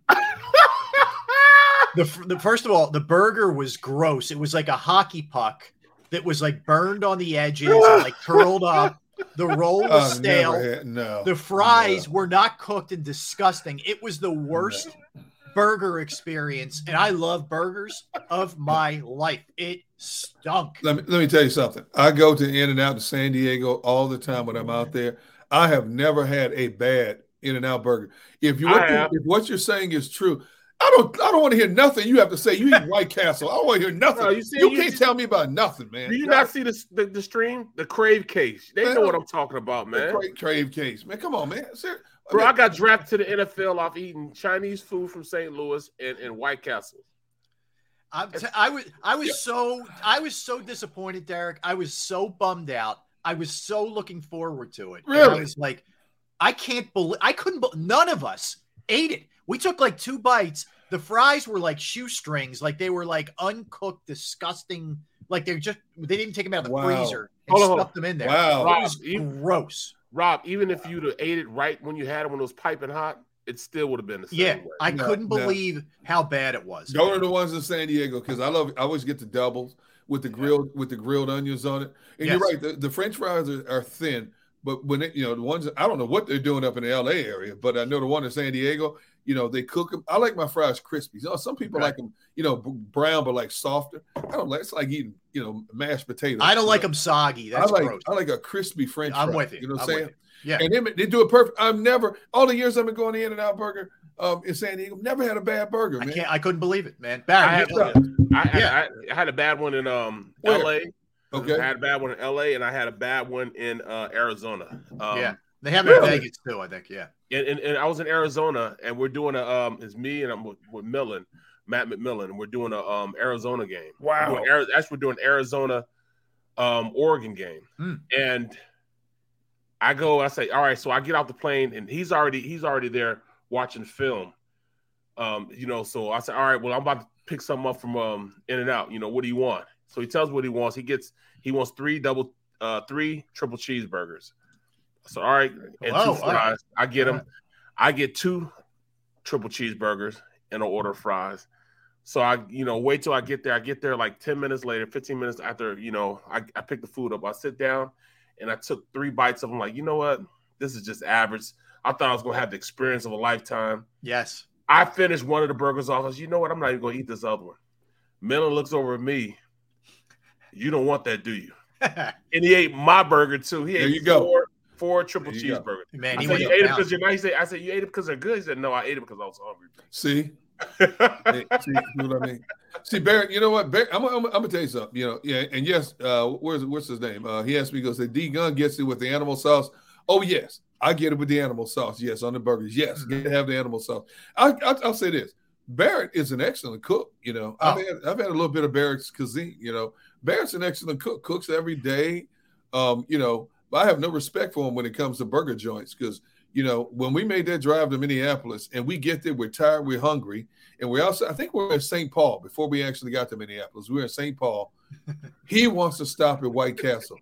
So I get a White Castle just to see if it reminded. Now, I would say this: when I was a teenager, me and friends, we would drive from Milwaukee to Chicago because They didn't have any White Castles in Milwaukee, which, goes to show you that Milwaukee is a lot smarter than Chicago. That's another story. But we would drive an hour and a half to Chicago sometimes at night and load up, because back then the White Castle burgers were 25 cents. Oh, right. So you could do some damage there. That's what I'm saying. We go down there and load up on them. But then as I got older, I realized, and I'm poisoning my system. I'm sorry, White Castle. I don't mean to put you. Man, good thing they're not a sponsor, man, and nor will they. I apologize, White Castle. But then, as much as I give Barrett props for being a great cook, he started talking about White Castle, man. No. For my birthday, the wife got me the new grill. This new grill, man. It's nice. Yeah, you sent us a picture. That's a bad boy, man. Oh, so look at it. I get the grill yesterday. I put the grill together last night, and I put them in. I put them in like 12 o'clock, and I threw so much stuff on there. You know what I'm saying? So much stuff, man. I threw it in like maybe, it was probably I had a chicken, I had a big chicken, 4-pound chicken. 4-pound chicken, 2 slabs of baby backs, a piece of lamb, and a piece of beef brisket. And I just put too much on the grill at one time. So like 4 hours, I'm like, man, this thing ain't getting done. So I called Derrick. I had to get some instructions on it. You know what I'm saying? He told me exactly what was going on, what was wrong, and what I needed to do. Dr. Gunn to the rescue. I followed the directions. It became out amazing. So I got to give him that. I had to give him that. That's awesome. Rob, he had like 6 chunks of thick meat on a space probably about this wide. I asked him, and it's hard to tell from a picture. I said, Barrett, is that box as small as I think it is? He goes, yeah, it's not that much room in there. I said, what's your temperature at? He said, 200. And he said, it's been on for like 4 or 5 hours. I said, at that temperature with that amount of meat on there, you're going to be cooking until Monday morning. I said, what you need to do, you need to crank the heat up. He has a pellet grill. For people out there that know grill, the pellet grill. I said, you need to crank the heat up to a little bit over 300. I promise you, if you crank it up, all meats will be, as long as you have your meat thermometer so you can test the lamb, the brisket. Because usually when you do, for those who are connoisseurs of brisket, when we cook, when we smoke briskets, it's almost like a 15-hour process to do it right. That long? Oh yeah, because you smoke it for X amount of hours, then you wrap it. You use apple sauce. Do all vinegar, that. And then so my brisket didn't get done until, you were right, my brisket didn't get done until like 9:30. See. Damn. Yeah, because it's such a thick, condensed piece of meat. Okay. You have to cook brisket a lot. See, Rob, you need to write these notes down, man. I'm telling you. Xander, I'll send it to you, Xander. Put it on for us real fast. Good thing I go back to our Jacob Media YouTube network channel and watch the show again. I'm going to write all this down like everybody should. Rob, your wife will love you. Your wife will love you, Rob. Once you enhance your grilling expertise, you're going to go out and get a green egg or a pellet grill. I promise you. But I told Barrett, I said, no, bro, this ain't gonna work. No. And you got me going in the right direction. Seasoning looked good on the meat, but it would still look raw. I said, Barrett, first of all, do you have a meat thermometer? Yes. Temperature 200. Yeah. Jack that temperature up, dude. I said, you got to expedite the process because people want to eat, man. All right. So how'd it turn out? It turned out amazing. Everybody loved it. Loved it, man. I'm great at following directions. I did exactly what he told me to do. And where I couldn't have been more happy with it. Man. See, I'm looking at this guy D-Train. It says the secret of good ribs: pull the membrane off the back of the ribs when you prep them. No, you don't. I grew up in a family that was rib experts. What I do is I'll take a knife and I poke holes in that membrane, eat down each rib, and what it does is it allows the smoke and the heat to cook the meat properly. And when the meat's cooked, that membrane dries up anyway on there, but it's like a protector, so you're not burning the meat on one side. I never take that membrane off. I just make little slits down each one of the bones. Hey, we're a sports cooking show here. See, people think all we know is sports. We are well-rounded individuals here. Man, oh man! All right, well, that was a good cooking segment right there. Hey, by the way, Barrett, I want you to be able to get a little touch for your new show. You got a new show coming up, debuting tonight at 6:00 on NBC Sports Philadelphia. Tell us a little about it, man. Right, it's going to be. I'm hosting the show. It's just it's an Eagles show. It's an Eagles show. We're going to talk Eagles. We're going to go into a little bit of everything. You know what I mean? A little bit. You name it. We're going to talk about it. It's called Birds Huddle, and I'm going to be hosting. We're going to have other hosts on there. Danny Paul Mills. Just whoever. But we're going to get NBC Sports back to doing football shows again. And I've been screaming and yelling and everything else just to try to get another linear show, another TV show on NBC so we can get back into the fold of breaking down the Eagles, breaking down the NFL, everything, college football, you name it on this show. All right. So every night at 6, Monday through Friday, 6 p.m. All right. Love it. You didn't have to threaten anybody, did you? Because I know when you get angry, bro, you get like the Incredible Hulk. There you go, man. No, everything bro. No, everything was actually what it was. You know why I was mad, man. You seen all of, put it like this. Hey, now you guys tell me how you would feel about this. Now, this is what, 6 years ago? 6 years ago? Yeah. Me and Derrick and a bunch of us were doing a draft show. And in the draft show, we're going to be on air from, what was it? What was it, 6? Was it 6? We were supposed to log on at 6. We were 6 until the end of the draft in the first round. No. It's from we started at 8. Okay, 8 o'clock. Yeah. So 8 to 6. So we were told it was going to be food. And here we go. And it's 20 minutes. All roads lead back to food. Yeah. We were told that we were going to get food. So it's like 15, 20 minutes before the food gets there, and I asked, well, where's the food at? And I just blew a fuse. He said, oh, well, the lady was supposed to get the food. She didn't order the food, and she's off today. I said, I have been hungry since early this morning. I, on purpose, didn't bring food because you guys said we are going to have food. Long story long, I popped off. I went off, and he's still laughing. You know, he got me in trouble. Because then he says, how did I get you in trouble? So boss you got yourself in trouble. Boss says, it's not funny. He said, oh, yes, it is. And start laughing. It was funny. Oh, it was funny. Oh, it was funny, man. Barrett had people afraid of. People were easing away from their desk, Rob. They're like, I'll be back. See ya. Yeah. If you tell me something, if I tell you I'm gonna do something, I'm gonna do it. All right. Lesson learned. All right. So I did want to. We mentioned before we stepped aside. Just the weekend coverage that we had. We were at Ocean on Thursday and Friday, by the way, and then Derrick, you of course were all weekend after the picks, et cetera. Yeah. So really, kudos to the entire crew. First off, but a lot of great stuff. So I would suggest if you missed any of it, you go back to our YouTube channel, Jacob Media YouTube Network, and check it all out. But draft takes, draft takes. Let's give the folks a couple samples of some of the stuff that we did. And I know, Derrick, this was really interesting. And Xander, I'll need the Ray Didinger on AJ Brown and some of his, the mental health issues, struggles. I want to let people hear this, guys, and then we'll react to it and what level of concern you may have in making this trade, et cetera. So here you go. I knew the whole AJ Brown story, and I was aware. I don't know how many people in Philadelphia or in our audience were aware of what the kid went through last year, the emotional issues he went through, the severe depression, the open conversation about having suicidal thoughts. I mean, all of this stuff, I knew all about all of this. I also knew the football part of it, but I also knew where he was last year and what he was going through emotionally. And so when Barrett and I came on to announce the thing, Barrett, of course, was very enthusiastic about the Eagles getting a big-time playmaker. And I'm going through my mind, how much of this other stuff do I really want to get into right now? And I wasn't very comfortable with it because I really didn't know. I saw his press conference when he talked about what he was going through, and it was pretty intense. And I didn't know where he was today in relation to that.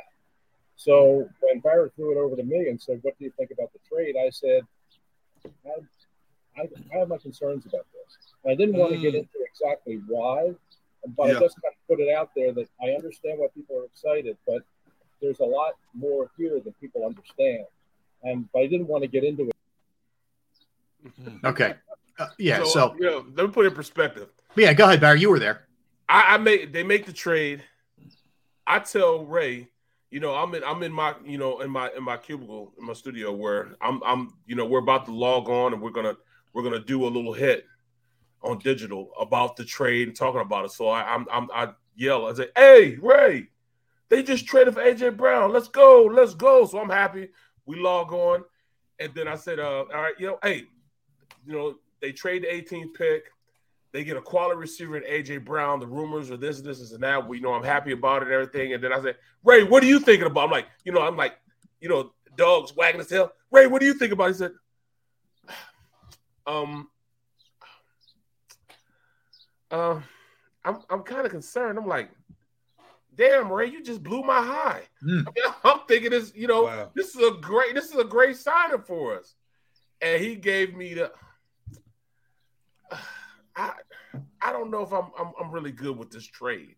So I don't know what to do now. So we go through it, we talk about it, and work it all out. But he knew that, and I didn't know that.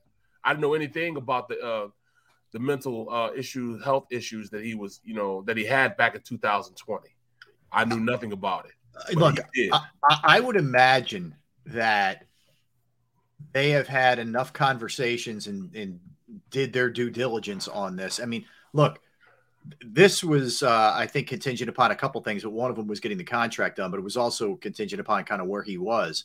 And I also do feel good about what's in place here with the Eagles having gone through this with players, as we talked about a little bit earlier in the show, whether it was Lane Johnson or Brandon Brooks or people we don't even know about, right? They're the ones that we know. There could have been plenty behind the scenes.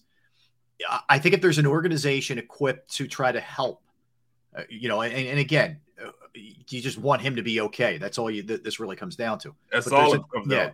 If there's an organization to help him and assist him, if he's having any kind of issues, rough patch, whatever, I think it is the Eagles. So, I mean, if they feel satisfied that he's on the right path or handling this, on the day-to-day, then you got to put your faith in it and just believe in what they're doing. That's kind of where I'm at with AJ.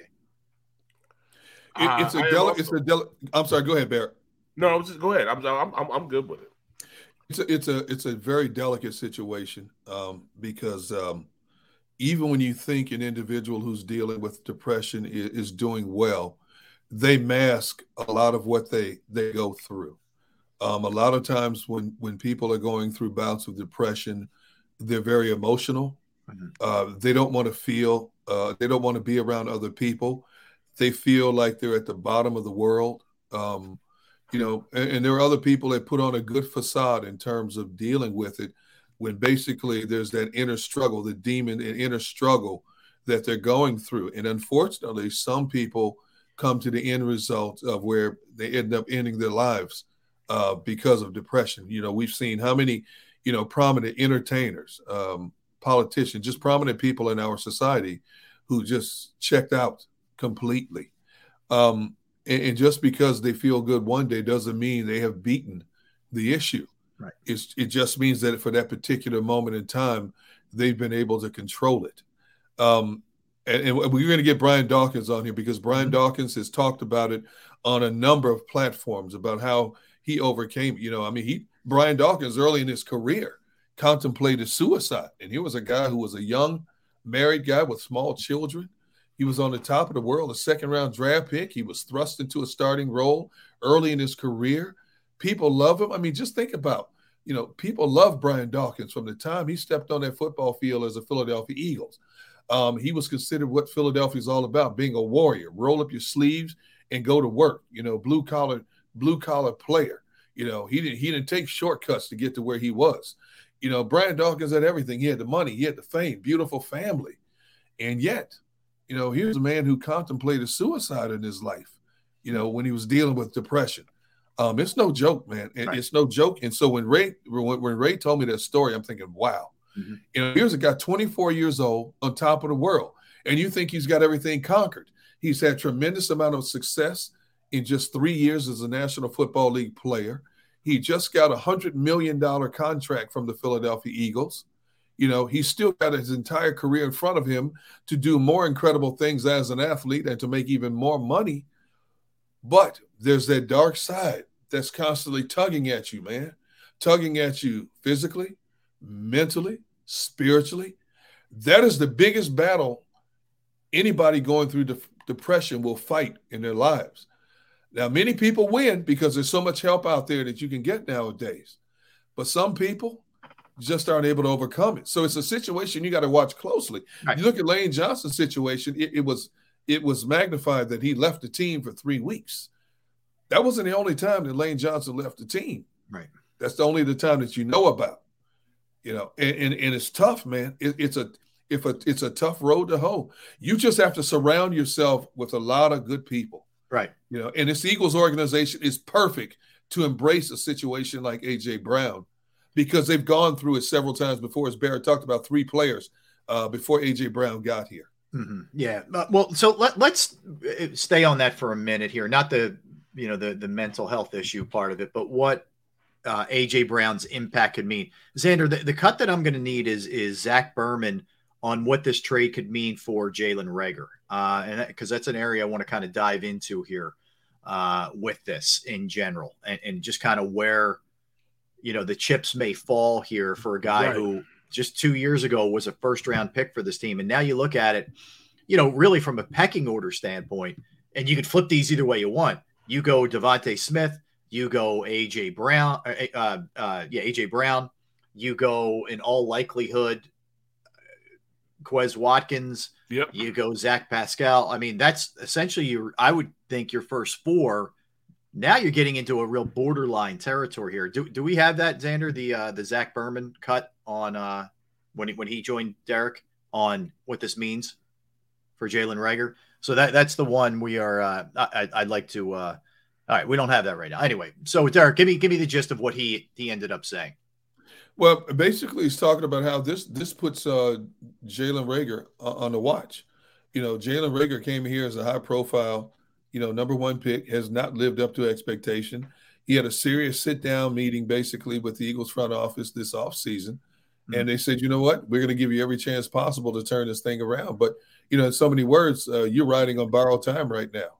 You've got to get your act together. And now that they've brought in A.J. Brown, Jalen Reagor is going to have to decide, is he going to be foot or horseback in so many ways? Are you just going to continue? And I don't want to say he's going through the motions.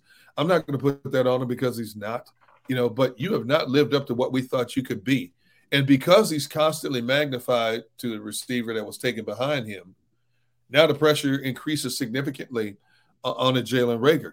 You can't just make this team as a special teams player. Special teams players are a dime a dozen.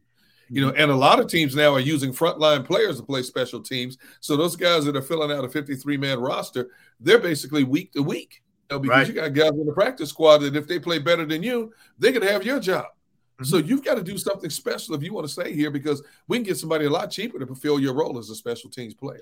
Yeah, Barrett, I've been of the mindset that he's going to be here. There's cap implications. It also just doesn't look good organizationally to run the guy out after 2 years. But there are a lot of people that believe he won't be on this roster. At some point, he'll be traded for something. What is your sense here? That'll be the only way that he does go is if they trade him. No matter how bad he plays, they're going to keep him on the roster if they can't trade him. I mean, they're just not going to accept that with him being a first-round draft pick, him leaving like that, because Howie invested a lot of time and a lot of assets in him. He virtually forced the head coach to play him. Even though the head coach didn't have any skin in the game with this player, he was forced to make him play, forced to try to implement him into the offense.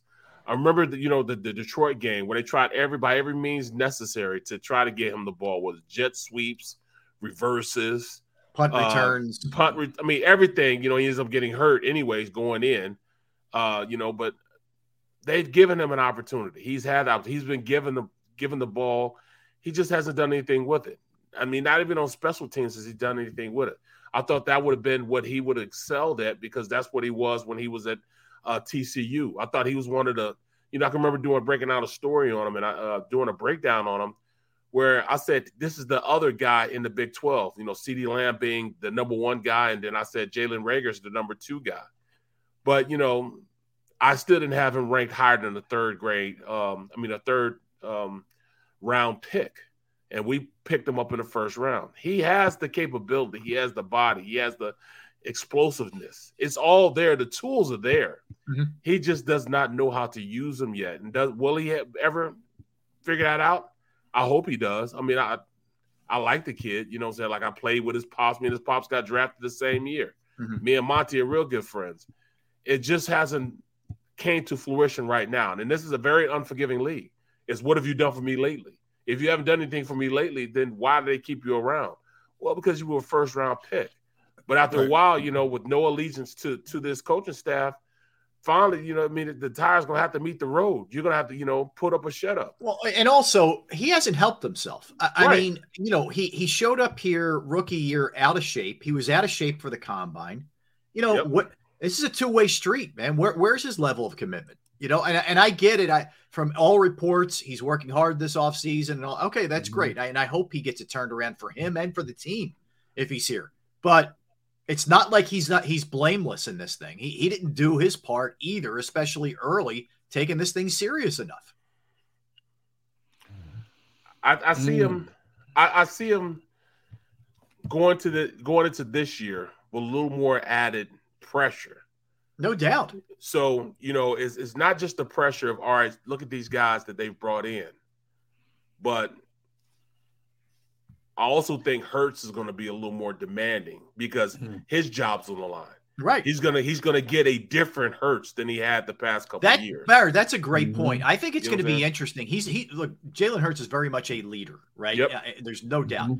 But I do wonder if he gets more in guys' grills sometimes, or a little bit more on the sideline, which we've seen, with the Bradys and take your pick, kind of players. I do wonder about that. That's going to be really, really interesting. All right, we'll come back. We'll keep talking. We didn't get a ton into Nakobe Dean and just what he can do when he's on the field for this team, and some of the money the Eagles throw around at undrafted free agents. Ooh. I mean, they were not afraid to spend here, which makes you think the Mario, Goodriches of the world have a real good shot not only to make this team, but potentially get some time. So we'll discuss that when we get back as well. Derrick Gunn, Barrett Brooks, I'm Rob Ellis. You are watching Sports Take, Jacob Media YouTube Network.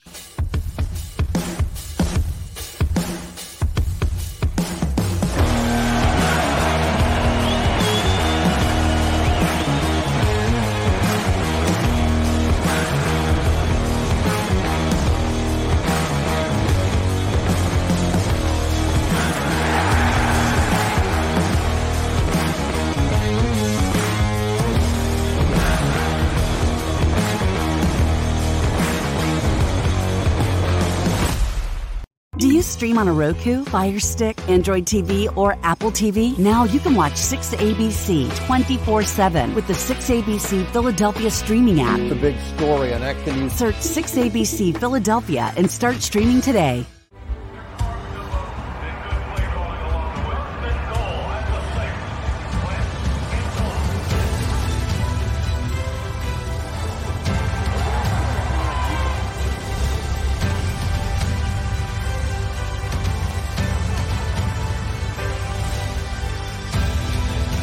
Field of life, First Trust Bank is there for you. Champions on three. 1, 2, 3. Because Philadelphia dreams deserve a Philadelphia bank. Lincoln Financial Field is home to more than just our hometown team. It's a landing place for dreams. Invest in the future of our students from all over Philadelphia and get an exclusive tour of the stadium at the Block's Aspire to Dreams Gala, hosted by Brian Taff of 6ABC. While we aspire to build, our students aspire to dream. Join us for the Block's Gala on Thursday, May 5th at Lincoln Financial Field. Seats are limited, so reserve yours today at blocks.org/gala. In Philadelphia, we celebrated the miracle with pride only 5 years ago. And then the following morning, IBEW Local 98 members went back to work, building this city, rescuing our communities from decay, and inspiring the young men and women of the region to take pride in who we are. Like the Cats, Local 98 members believe in hope. To learn more about who we are, what we do, and career opportunities with Local 98, visit us, IBEW98.org. At Stateside Vodka, every new customer gets the world's best rocks glass, free. You're telling me that bottle is cut in half? You could say that.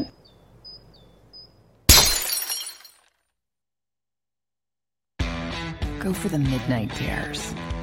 Go for the game. Go for the hits. Go for the fans.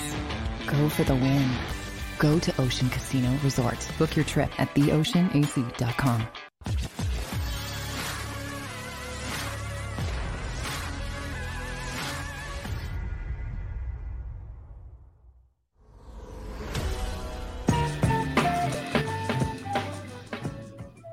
Sports Take Monday. Welcome back, everybody. Barrett Brooks, Rob Ellis, D. Gunn, Jacob Media YouTube Network. Smash that like button. Tell a friend. That's for sure. All right, guys, let's keep going. And at 2 o'clock, Ruben Frank from NBC Sports Philadelphia is going to join us. But we talked about Nakobe Dean and the risk, with the pec and the knee, et cetera. But, the opportunity that's there for him to get on the field right away and contribute to the team. This is a guy who was not good, but great. Yes. At Georgia, okay? Dominant at Georgia on a defense that was filled with talented players and a defense that's right there in any discussion in terms of the best ever. They were that good. And he was the leader of that group. I heard Jordan Davis today. He was on the WIP morning show, and they call him the general.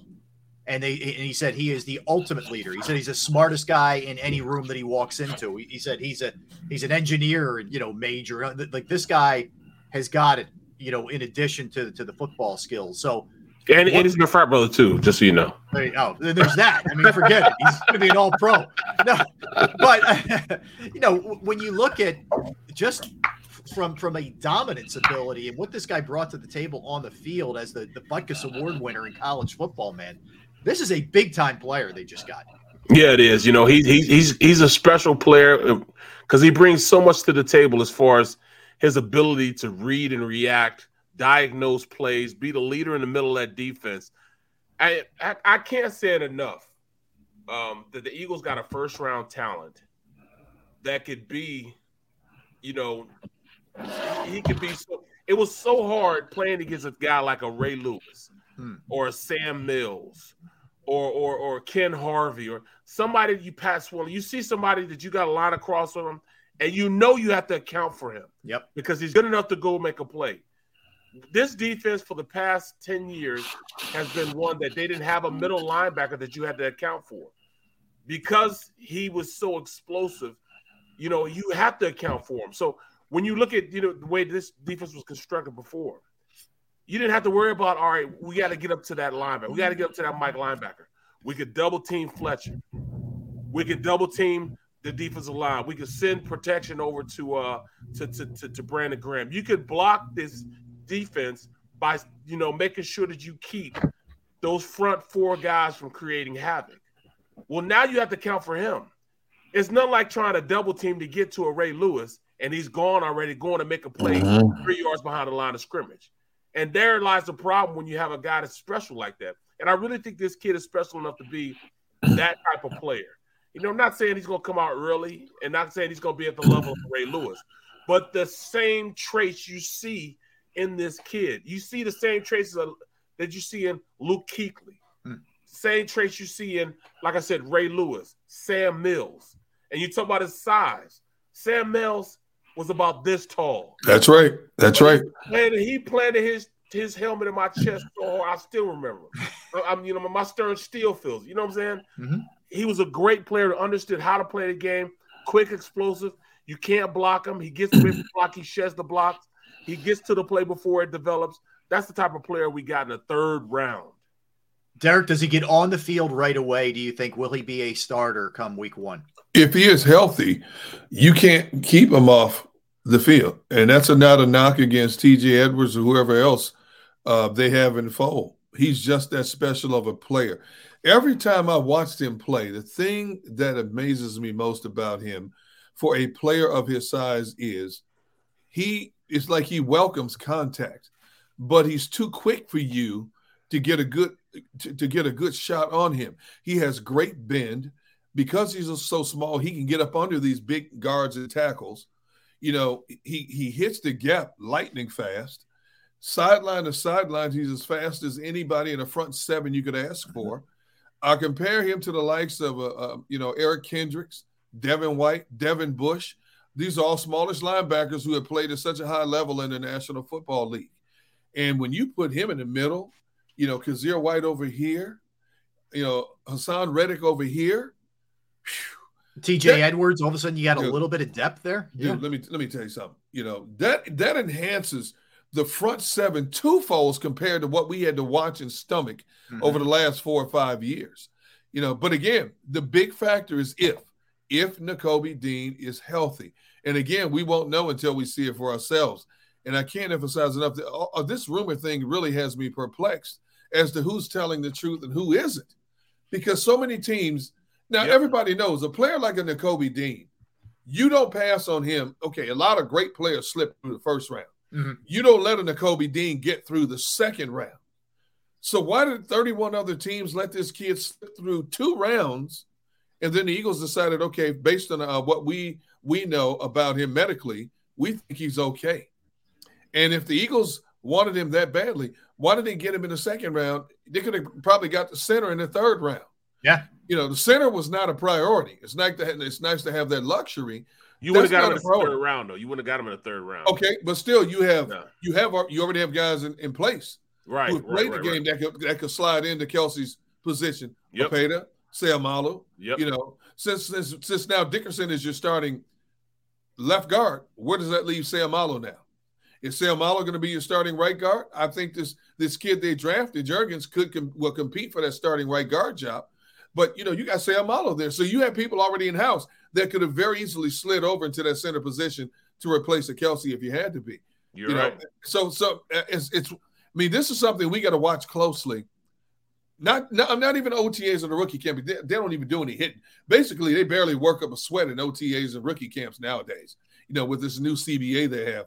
But when it comes to them live hitting in training camp, preseason, regular season, we got to watch this closely to see where this kid is. All right, let's I want you to hear this. This is Seth, and we had Seth on Thursday with us, and we were talking about the linebackers position. But I want you to hear specifically Seth on the Eagles' edition of Nakobe Dean when he joined Gunner with draft takes. Here is Seth on Dean coming to the Birds. Well, the only thing I can think of that's going to be a hindrance to him, is his back end, because the Eagles didn't do much, at the safety position where they need help. They've only got, I think, one safety, under contract right now. And they need a cornerback to replace Steven Nelson on the outside. I think that those situations last year and the fact that you had linebackers that they felt like they couldn't blitz. Mm-hmm. So anytime they wanted to bring an extra guy, they just went to their 5-man line. But that gives offenses an instant, adjustment because they know what it is. To be able to disguise what you do in your 4-2 fronts with your 4 down and your two linebackers, to be able to bring a Nakobe Dean, to be able to go 5-man and then slide Hassan Reddick back off the ball and bring him as a blitzer. Jonathan Gannon's got to get creative. I didn't see a whole lot of creativity, in what they did last year. They were pretty vanilla. I think that they tried to disguise a lot of things, which got them in trouble coverage-wise from time to time.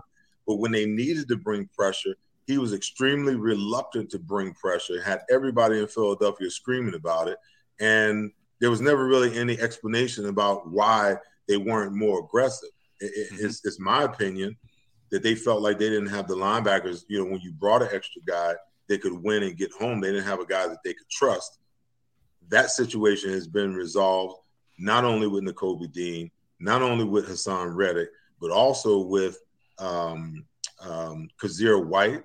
And if Davion Taylor can stay healthy, he's got oodles of potential in this pool of linebackers to be high. All right, so you're going to have also a very angry guy who watched 82 other names called before him. Right. Okay, and I'm not even exaggerating. So, and I know sometimes there's this, sort of made up motivation by professional, whatever works for you, by the way. But sometimes which okay, this guy's angry.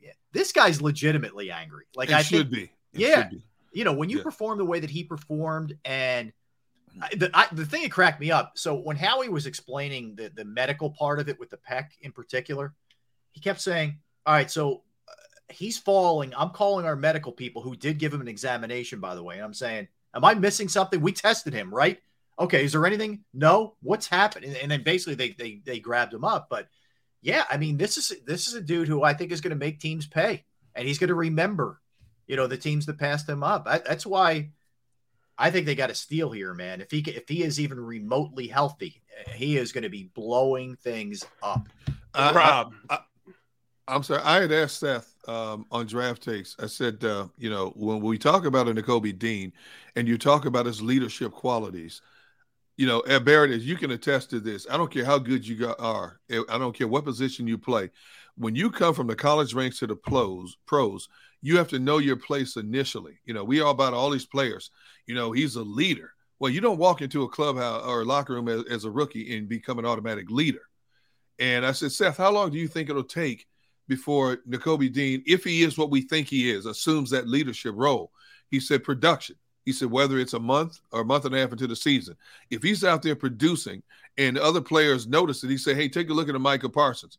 Look at the numbers Micah Parsons put up in Dallas. He became an instant leader. And you saw how animated Micah Parsons. Well, you know what? I don't care if you've been in the league 1 year or 10 years. Those players down in Dallas saw what Micah Parsons was doing for that defense. Mm-hmm. You can be guaranteed they started listening to Micah Parsons. Yeah. So if Nakobe Dean is productive right away, I guarantee you, I don't care, Fletcher Cox, Javon Hargrave, any of them. If that boy's producing when he gets into that defense and he starts to assert himself as that leader, I guarantee you people are going to fall in line with him. Yeah, look, I agree. And here's Barrett. I want to swing it back to this for a minute. And there you go. Good morning, Greenacre, Kiwi, Sydney. Kiwi, hey, we got a guy from Alberta, Canada, watching with us. We're global, man. It's unbelievable. Derrick, we are global, man. We go above and beyond. But we appreciate everybody. And tell your friends in Sydney and Australia. Smash that like button too while we're at it. But yeah, I think the other thing is, I mentioned this before we stepped away, the money that they're shelling out to undrafted free agents. For example, Mario Goodrich, defensive back out of Clemson, $217,000 signing bonus just for Mario Goodrich, who a lot of people had maybe in as high as the fourth round, somewhere in that neighborhood. That's a real commitment. Like if he's not only got a really good chance to make the team, he might be getting time if you're getting that kind of coin for a guy who wasn't even drafted. No question, and especially with the uncertainty of even, like I said, with Zach McPherson, this is going to be a very competitive, not just training camp, but a very competitive rookie camp. You know what I'm saying? They'll have OTAs, but they don't have mandatory OTAs. Mm-hmm. But all this is going to be very competitive from a secondary standpoint because, number one, you don't know who's starting opposite of Big Play Slay. You don't know who's starting opposite of Harris, the safety. So everybody's going to be trying to show somebody up to get a position. This is going to be, one of those things where, hey, you can't get, no, it's my turn. No, it's my turn. I got to get in there. And then when you add, A.J. Brown to the mix and him going out there and showing who he is and what he brings to the table, how good he is. And then you take that and you add on the mere fact that Smith is like, all right, everybody's talking about him. You notice I ain't post anything or text anything or say, hey, welcome to the fold. That's because I'm going out to show everybody that I'm the number one receiver. This is what you want. This is that competitive nature, that dog mentality that the head coach is trying to breed in that locker room. You know what I'm saying? Even from the defensive line standpoint. And this is how you can make it real, as opposed to just saying it and guys already have the job. Look at the defensive line. Yeah. Oh, Fletcher's like this. Oh, so you're going to bring the young buck in.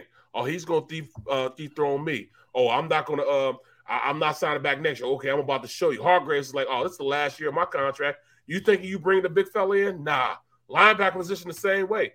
All these guys want to play, and there's only a couple spots available. This is where it all comes into fruition as far as this team taking it to the next level. That competitive nature. I witnessed it firsthand in the locker room of the Steelers. We wanted to be great. So we wanted to be great on the team, which then flowed over to the rest of the NFL. Right. That's exactly what they need. Yeah, I think it's a beautiful thing, man. And you got fires lit under dudes, and that's needed. 9-8's not good enough. That's the message you're sending. Getting absolutely smoked in the first round of the playoffs is not going to cut it, man. That's for sure. But yeah, I mean, these guys have an opportunity to get on the field right away. That's for sure. And I think that is kind of a game changer. So let's pull up one more clip here from Seth here on the leadership piece of this, which I think is very interesting when it comes to, some of the issues that we're talking about here and what Nakobe Dean brings to the table. I told you earlier what Jordan Davis had to say, but here's Seth on that part of it as well. You know what I like about this kid the most? I mean, I know you watched the national championship game and how he got on his other linebacker mate, about not being in the right place, taking the wrong step and getting in his way. Right. The kid is a natural born leader. And when I look at the Philadelphia Eagles defense, I talked about it in our draft show the other night. I don't think the Eagles have had great leadership on the defensive side of the ball since Malcolm Jenkins and Chris Long left this football team. And I think when you're drafting, you have to incorporate leadership skills into some of the guys that you draft because you need leaders on that side of the ball. BG is a vocal guy. He's going to lead coming off a major injury, but you got to believe that he's going to be back 100%. He's going to be a voice. He's going to be able to lead. The Kobe Dean is going to have to lead by example until, he gets through this rite of passage, if you will, as a young player, and then step into being, a vocal leader, because you can only lead if you're leading by example first. Then can lead vocally. I think he does both. And I think he's a major plus, not only because of, the type of football player he's going to be for this organization, but the potential leadership leadership skills that this young kid possesses. All right, there is Seth Joyner. Yeah, and good stuff all weekend, Derrick, with those draft bites for sure. Thank you, man. Really, really good. I wanted to throw this one out there too. We haven't really gotten into the Cam Jurgens pick, who appears to be the heir apparent. I know, Derrick, you said he could potentially play guard as well, but possibly the heir apparent for Jason Kelce. And while I get people saying, that's a luxury pick, you're looking down the road, you have to do that as a general manager as well, and especially if you're talking about a position as important as center, especially the guy who every year talks about I may step away at some point. This may be it for me. And I just thought it was really cool how they brought him into, he being Jason Kelce, brought him into the whole discussion here. For people who may not know, they were consulting with Kelce, the organization was, about who he likes at the center position. And he went on to say, this is my favorite guy in the draft. And I'm not just saying it. Like, I hear that from a guy who knows his game as well as Jason Kelce knows his game. And again, I think it's a very smart move by the Eagles organization to bring him in. And it tells you a lot about Jason Kelce that he's willing to do that too. But that's an interesting move. It's interesting because they look to Kelce, they love his leadership. They look to him, to be that spark plug, not just in the offensive line, but for the offense, the team, period. And he understands and he lets them know he's very forthcoming in telling them, look, I can't play forever. All right, I'll come back another year. I still got that fire in my gut to do it. But he also understands, look, I want to leave a legacy here. I want to leave somebody here that can take my place and keep it going. He still feels the need to help, because he's not going to, he said it himself. He's not going to leave the organization. He will be in Philadelphia. He'll take some type of role in the Eagles organization. You can believe that, whether he's going to be coaching, maybe he goes up under Stoutland, becomes an assistant offensive line coach. So he takes his coaching career and takes off with that, because you can see it, you can tell he's a motivator of men. He'll be a great coach, but the mere fact that he said, look, I love this guy, and then when watching film on him, I see why he loves him. This guy's one of the top centers in the draft, and he wouldn't have been there in fact, I don't think he would have lasted another 5 or 6 picks. That's how good this kid is.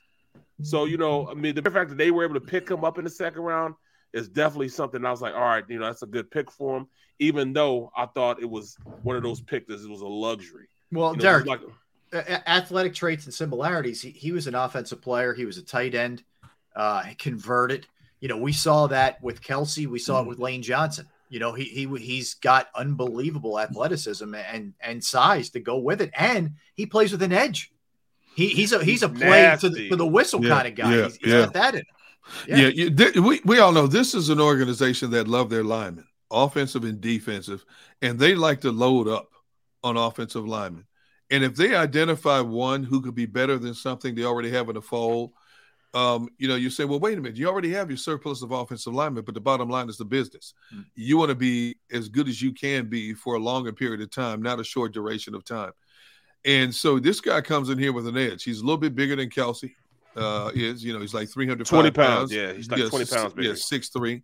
And he's got a nasty disposition. He has the ability to get off the snap quick and get out of space in that zone blocking scheme. He can get to the second level and take out that linebacker as well, and he can get down the field. and run interference for a safety or a cornerback as well. So he has all the intangibles that you would want for an offensive lineman under Jeff Stoutland. So a lot of people said, well, why did they take a lineman when they could have got this or got that? I have to give them credit. When it comes to line play, we can say what we want to say about how they've missed on a lot of different things. Very rarely do they miss when it comes to offensive and defensive linemen. Yeah. So I have to give Howie and that organization credit for being consistent in that regard. No, look, that's what they do. And you're handing him over to a guy who's the best in the sport at coaching up that position in Jeff Stoutland, which also makes you real. It's also a pick, guys, that a GM who's feeling the heat may not make. Yeah, this is where this is where the security of Howie really comes in and allows him to do this kind of thing and think toward the future, like the trade they made before the draft even started by giving up that one to the Saints, which gives you 2 for next year. So I think that's also the sort of chemistry here, and the fact that Howie's been there long enough, he knows that he's building something. It's not not that there is an urgency. Don't get me wrong. But he also has to look at it with an eye towards the future too. Hey, but that also plays to, it shows you how much Jeffrey Lurie trusts Howie's opinion. Number one, he gave Howie a 3-year extension. So Howie has that comfort zone now to try to build his team the way he sees it, or the way him and his conglomerate of decision makers see it. And number two, Jeffrey Lurie does have his hand in the draft, but Jeffrey has always told us he likes to hire people, put them in positions, and let those people do their job. Yep. He has his input, but he has to trust the people that he's paying a lot of money to make these type of decisions. So that just goes to show you the trust of what Jeffrey thinks of how. Hey, Lewis Gwynn, we see Lewis Gwynn checking in from London. I like that, man. Wow. We got guys checking in from Canada, London.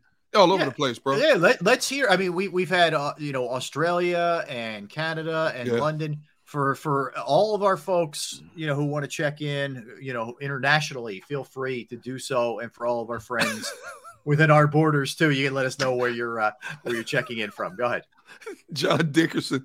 These players will be like Barrett at White Castle, hungry and a bit sweaty. Yes. Let's hope. Oh, I love it. All right. So you know what they're talking about? Carson Strong, man. The quarterback. Yeah, Carson Strong. I mean, I did Nevada at Kansas State this year. Okay. And watching film on him, breaking him down, they made a perfect analogy of him on the stream. He's a little less athletic than Nick Foles, but he's just like Nick Foles, same size. This kid has a cannon of an arm. Mm-hmm. He's not going to run away from too much. He's going to be in the pocket. He's going to be exactly where he's supposed to be at. If it's a 7-step drop, he's going to be exactly at 7 steps. Mm-hmm. But he can deliver the ball. He's got a cannon. All right. Will he compete this year? I doubt so, but he'll beat out eventually. Even the second team guy. Okay. All right, let's get a timeout. We'll come back. Ruben Frank from NBC Sports Philadelphia is going to join us. We'll throw all this stuff at Rube, all the things we've been discussing from a draft perspective. Looking forward to getting his perspective on all of this when we get back. D. Gunn, Barrett Brooks, Rob Ellis. We are Sports Take. Hey, I want to let everybody know about Pro Action Restoration. My good friends over there. If you have a home or a business or experience the pain and inconvenience of, say, water or fire or smoke or mold damage to your property, you know how trying that can be. Pro Action's on call 24/7. Anytime you have an emergency, you can call them. They will be there. I went through it at my parents' house a few years back. Pro Action was there. They cleaned it up quickly. They cleaned the entire place. The crew was professional, and the price was very reasonable. They're licensed. They're bonded. They're fully insured. They've been serving the tri-state area for more than 2 decades. This is not a fly-by-night situation. They've been around a long time, and they've done it at a very high level. Pro Action will work in conjunction, by the way, with your insurance company. That's water, fire, smoke damage, mold remediation, you name it. They can handle it. Give them a call at 610-623-3760. That's 610-623-3760, or at proactionrestoration.com. That's proactionrestoration.com.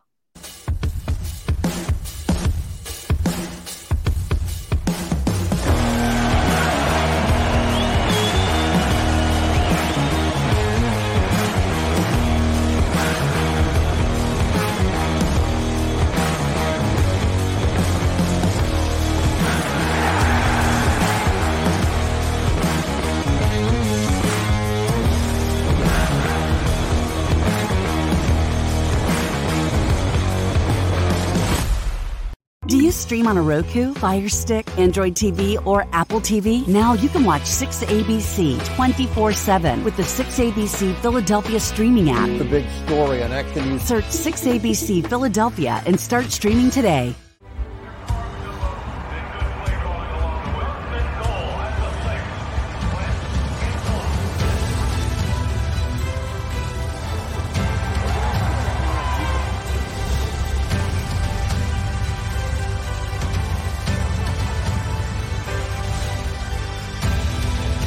Field of life, First Trust Bank is there for you.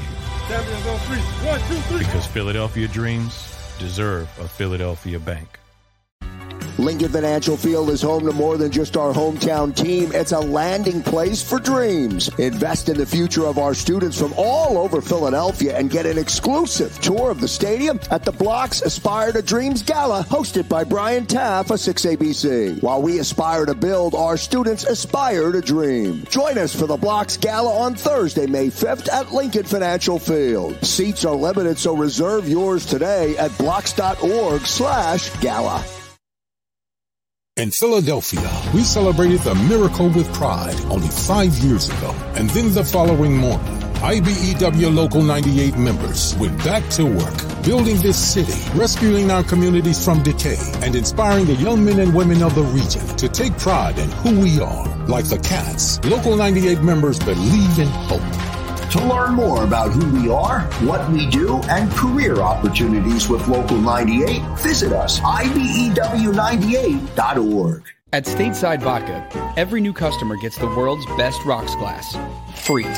You're telling me that bottle is cut in half? You could say that.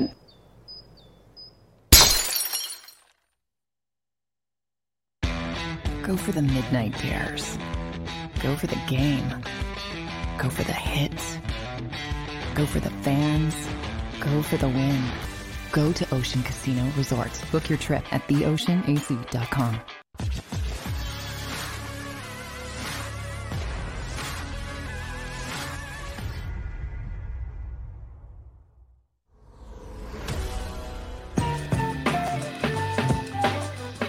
Back.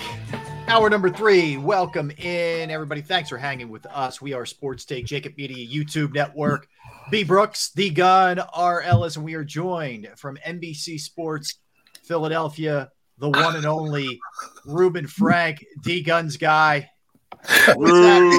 He gives me so much grief. I don't know why. What do you mean you don't know why? You deserve all the grief. I'm so nice. I'm so nice to him all the time. I don't get it. You're nice on camera to him. You're mean when the camera's turned off, is what I'm hearing, right, Rube? I had to work with this guy for 3 years? Do quick slants every day for 3 years. I don't know how I survived. Barrett knows. Barrett survived it too. See, and I can see, and you guys think it's me. What? It's not you and it's not me. I mean, there's a pattern of behavior here. It's true. We're suffering through it right now, Rube, as a matter of fact. I'm gonna get my ring light going here. Okay. All right. Take your time. So Rube is certainly getting. This is the beauty of technology, right, man? We there we go. And now Rube, let there be light, and here we are, and we got it perfect. Rube, I'll ask you this about the draft. I'm going to exclude AJ Brown for the sake of this question that I have to ask you. Of the players that the Eagles drafted, who do you think this year gets on the field and makes the biggest impact of the players they drafted? Interesting question. I really think Nakobe Dean, because they've got great depth at D tackle. And I think, the first round pick is a kid who's going to kind of work his way in. He'll have a role, but Dean's going to start. He's going to play. I mean, he's instantly their best linebacker. I think Juergens is going to wait his turn. And so to me, it's going to be Nakobe Dean. I mean, he's a guy that can come right in and make an impact.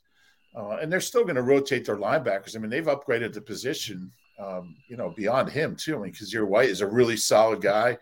Obviously Reddick is a Sam linebacker, which is he's really an edge rusher, not a linebacker, not an off ball linebacker. But, I think the only linebacker, if you look at last year's group, I mean, they started the season with Alex Singleton, who was the kid that they ran out of here? Eric Wilson, whatever his name was. Yeah, the free agent signing. Yeah, that's a fraud. Yes, like 2 weeks. So Singleton and TJ Edwards and I mean, those were the starters. So now you have a legit linebacker for the first time in quite some time around here. So I think he's going to make a big impact right from the jump. Rube, let's bring AJ back into the equation for just a moment. The Eagles gave up 6 draft capitals to get 2 players. And we always hear Howie Roseman talking about wanting to get younger and obviously getting better. I want your thoughts on them giving up. I mean, they got great players, don't get me wrong, but your thoughts on them giving up that kind of draft commodity for those 2 particular players.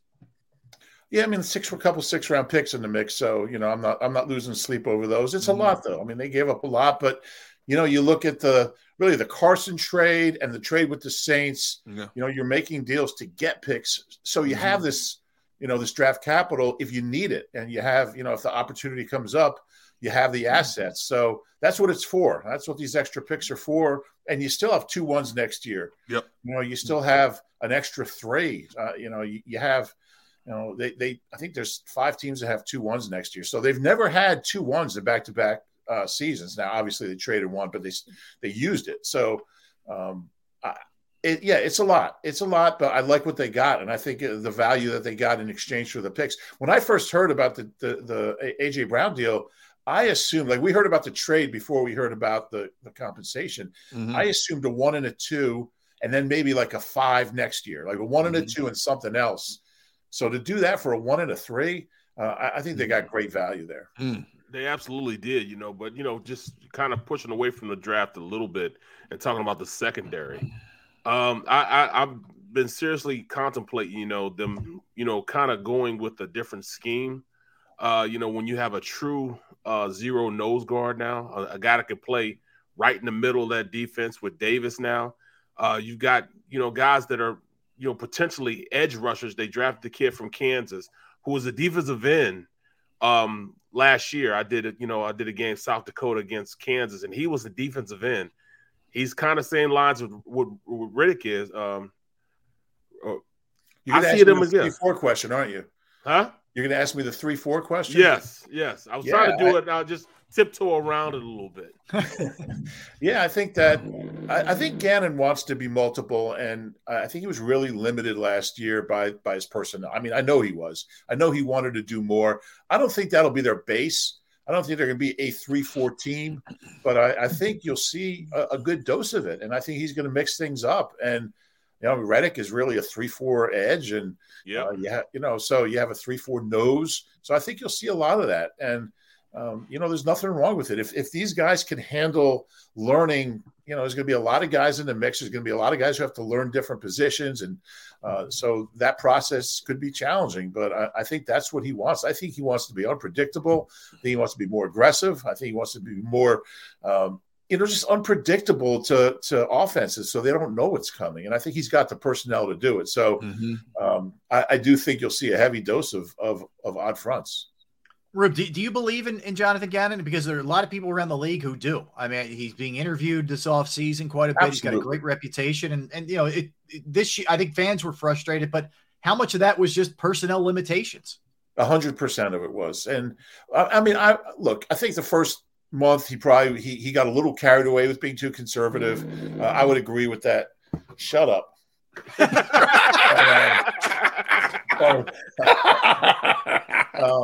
I would agree with that, but he's a good coach, and I think what did he have last year? I mean, Slay was like his only above average player. And I know Josh Sweat made the Pro Bowl, but I mean, Josh Sweat had 3 sacks the first 12 games of the season.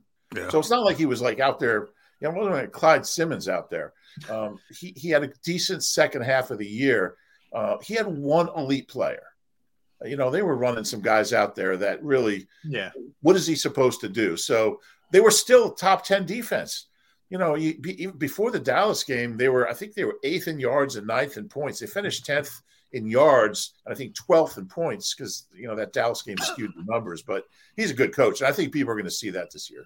That was actually Jonathan Gannon just calling to say thanks. We before he even said that, yeah. You think about it, like Jim Johnson's first year, And he had some pretty good players. He had Troy Vincent, he had Trott. I mean, there's some good players on that team. Yeah. They were like 19th in defense, and then as the guys learned what he was looking for, as he learned the personnel and what guys were good at, what they weren't good at. And, the thing evolved to the point where by year 2, they were one of the best defenses in the league. And that continued up through, the next decade. But these things don't happen instantly. And, I think people have to remember that. I mean, just look at that first year. I mean, you can see by the end of the year with that 99 team that they were going to be good the next year, but they took their lumps just like this team did. Hey, Rube, how do they address the safety and cornerback position moving forward? Yeah, it's a concern. You can't address everything. And I think if you go into the offseason and your biggest needs are D-back, receiver, edge rusher, and D tackle, and they address 3 of those 4. So I think it's a net positive, but it's a concern. I think one thing, they like Marcus Epps a lot, and I thought he played well as a third safety last year behind Anthony Harris and Rodney. You just don't know how someone's going to react to getting, say, 70 snaps a game instead of 35 or 40. Right. Yep. So, I mean, I'm kind of assuming that maybe he can't handle that. He was is a guy who was cut by the Vikings, and he was a waiver claim pickup a couple of years ago. So you're kind of thinking like he can't be a starter. They think he can, and I thought he played well when he was on the field. I just don't know if you can really transfer that to being a full-time starter. So I think they like him. I think corner. I don't know. I didn't see anything from Zach McPherson that tells me he's going to go out there and be a stud now. Some guys. I watched film on him, man. I went through and I was a glutton for punishment. And I sat back and I watched film yesterday on Zach McPherson. I watched the Dallas game. I went back and watched the Dallas game. I thought he played very well against CeeDee Lamb last year. Okay. I really did. Yeah, I'll have to check out that film because I didn't see what you saw, but I'm with you, Rube. I don't know what you're talking about, Rube. I thought he played very, very well, man. I mean, go back and watch the film. Go back and watch it. Look, I don't think he played bad. I don't think he ever really, looked out of place. I think he looked comfortable. He didn't really make plays, but he played some snaps when Slay and Steve Nelson were out for a series or 2 here and there. Can he be a full-time starter? I don't know. I like this kid Goodrich that they signed as an undrafted rookie. He's an intriguing guy, but from Alabama, was it the kid from Clemson? Alabama? Oh, Clemson. Okay, Clemson. Yeah. You look at Howie over the years. D-back is one position, and Rob and I were talking about this on WIP yesterday. It's one position that he's been able to address late in the offseason. The Darby trade in 17 was in August. Darby for Jordan Matthews to the Bills. Corey Graham signed really late that offseason. Cravon LeBlanc came in the middle of the season in 18 and played well down the stretch. Same thing with Epps. He was a mid-year acquisition. Steve Nelson last year, he didn't sign till I think a couple days into training camp. So you can add D-backs, guys who get cut or something, but that's not ideal. And I think I give Howie credit for not reaching. Once it was clear that the top 2 corners were out of his range, he didn't reach. It must have been tempting. I was a little surprised he didn't take a shot at Kyle Hamilton. I understand why. I would have loved to have seen it. But yeah, they've got some questions to answer there. Hey, I think quarterback more than safety too. Go ahead, Rob. Rube, where would you now? Again, we're projecting this because we just don't know until they start playing. But as far as the NFC East goes, we saw the Cowboys last year win the division, but crash and burn in that playoff game. As they do, as they want to do, especially with Mike McCarthy at the helm. How would you rank the East now? Just looking at this thing on paper with the additions that the Eagles made.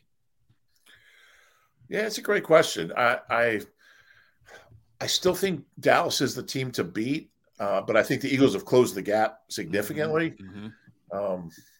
I just think they have a proven quarterback. They're the only team that does. I guess Washington. Yeah, they don't have a proven quarterback. He's proven. I don't know if he's kind of proven you proven to be a problem. Yeah, proven to move on from places very quickly lately. Yeah, so but I would put I would put the Eagles ahead of Washington. I think Washington's defense is very good. Giants, until the Giants get a real quarterback, I don't think they're really going to be a team to I did my 2023 mock draft, and I have the Giants taking a quarterback next year because he says 2023 mock draft. For the Eagles take it. Rube stays ahead of the curve, man. I'm doing my 2024 mock draft next week, but I would say I would go Dallas, Eagles, Washington Giants. I really think this division is winnable. I think if Jalen Hurts plays say 20% more consistently than last year, Eagles win the division.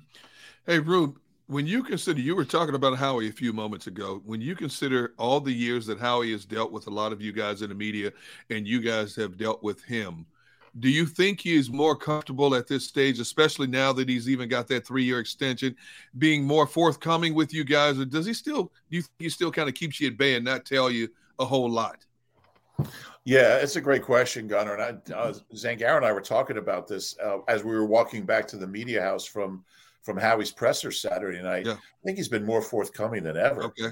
And I think part of that's the security of that contract. Part of it is, they had a great weekend. And this is two pretty good weekends, two pretty good drafts in a row, which they've never done. They've never had back-to-back really good drafts. So I think he's more comfortable that way. And he's been doing this for 13 years now. And, I think he's just getting more comfortable and he's getting better at it. And, he's just, it was funny.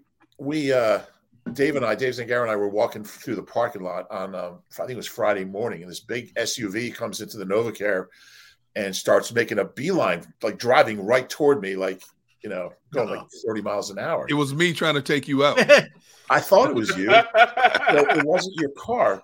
So like the window rolls down and it's Howie. Yeah. And he's got this, he's cracking up. And I said, Howie, what would the headline be if you ran me over? And he said, Eagles general manager does the public a service. And like the Howie Roseman of 5 years ago, he would never do that. And he's just, I just think he's more comfortable in his own skin. And I think it started with the year off he had in 15, when Chip was the GM and how he was basically, what was he ordering, medical tape for the trainers, according to a press release. So I think he spent that year kind of really doing a lot of self-reflecting and kind of addressing his faults as, maybe not even as a GM as much as just dealing with people, because he wasn't very good at it, honestly. And he wasn't good with us at it. And he wasn't good with in the office. He wasn't good with other teams. I think he's improved in all those areas. And that translates to, when you can communicate better, that translates to doing your job better. And I think we're seeing that. Well, I think that's a huge thing, when you talk about the communication we see with the head coach, Nick. You see the communication with Andy Waddle. You see the picks reflecting that, you know what I'm saying, and them coming together. I think that's a strength that he has now. The communication between the three entities has helped him a lot as far as, him making these decisions. Do you see him more comfortable with really talking to those guys? I remember Big Red having a chat with Big Red up at Lehigh after practice one day, a long talk about how like the old school NFL model was that coaching and scouting were like always had an adversarial relationship in the NFL. That's just how things always were.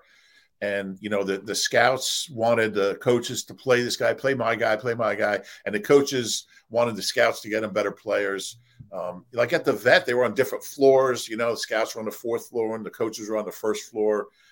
And it was just a traditional NFL model was that they were they just never worked well together. And Andy's thing when he came in was, to really maximize our roster, they have to not just get along, but they have to be on the same page as far as doing their job. And he really tried to break down the barriers between coaching and scouting, and which he did. I think he did. And I think now you're seeing like the logical extension of that. But when I started covering the team, the coaches and scouts hated each other. Yep. They didn't work together. You never see a coach up there at a presser with the GM.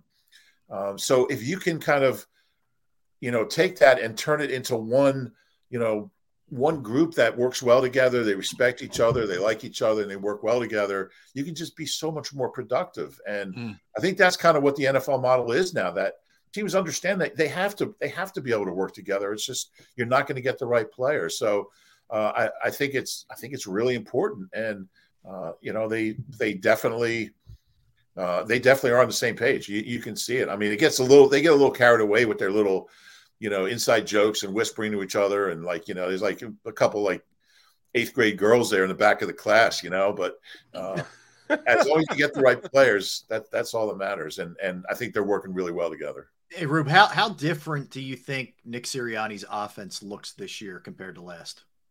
Well, last year, Jalen Reagor got 750 snaps. So that's just 700 too many. It's about 748 too many, but so, and even J-Jaw got like almost 200 snaps on offense.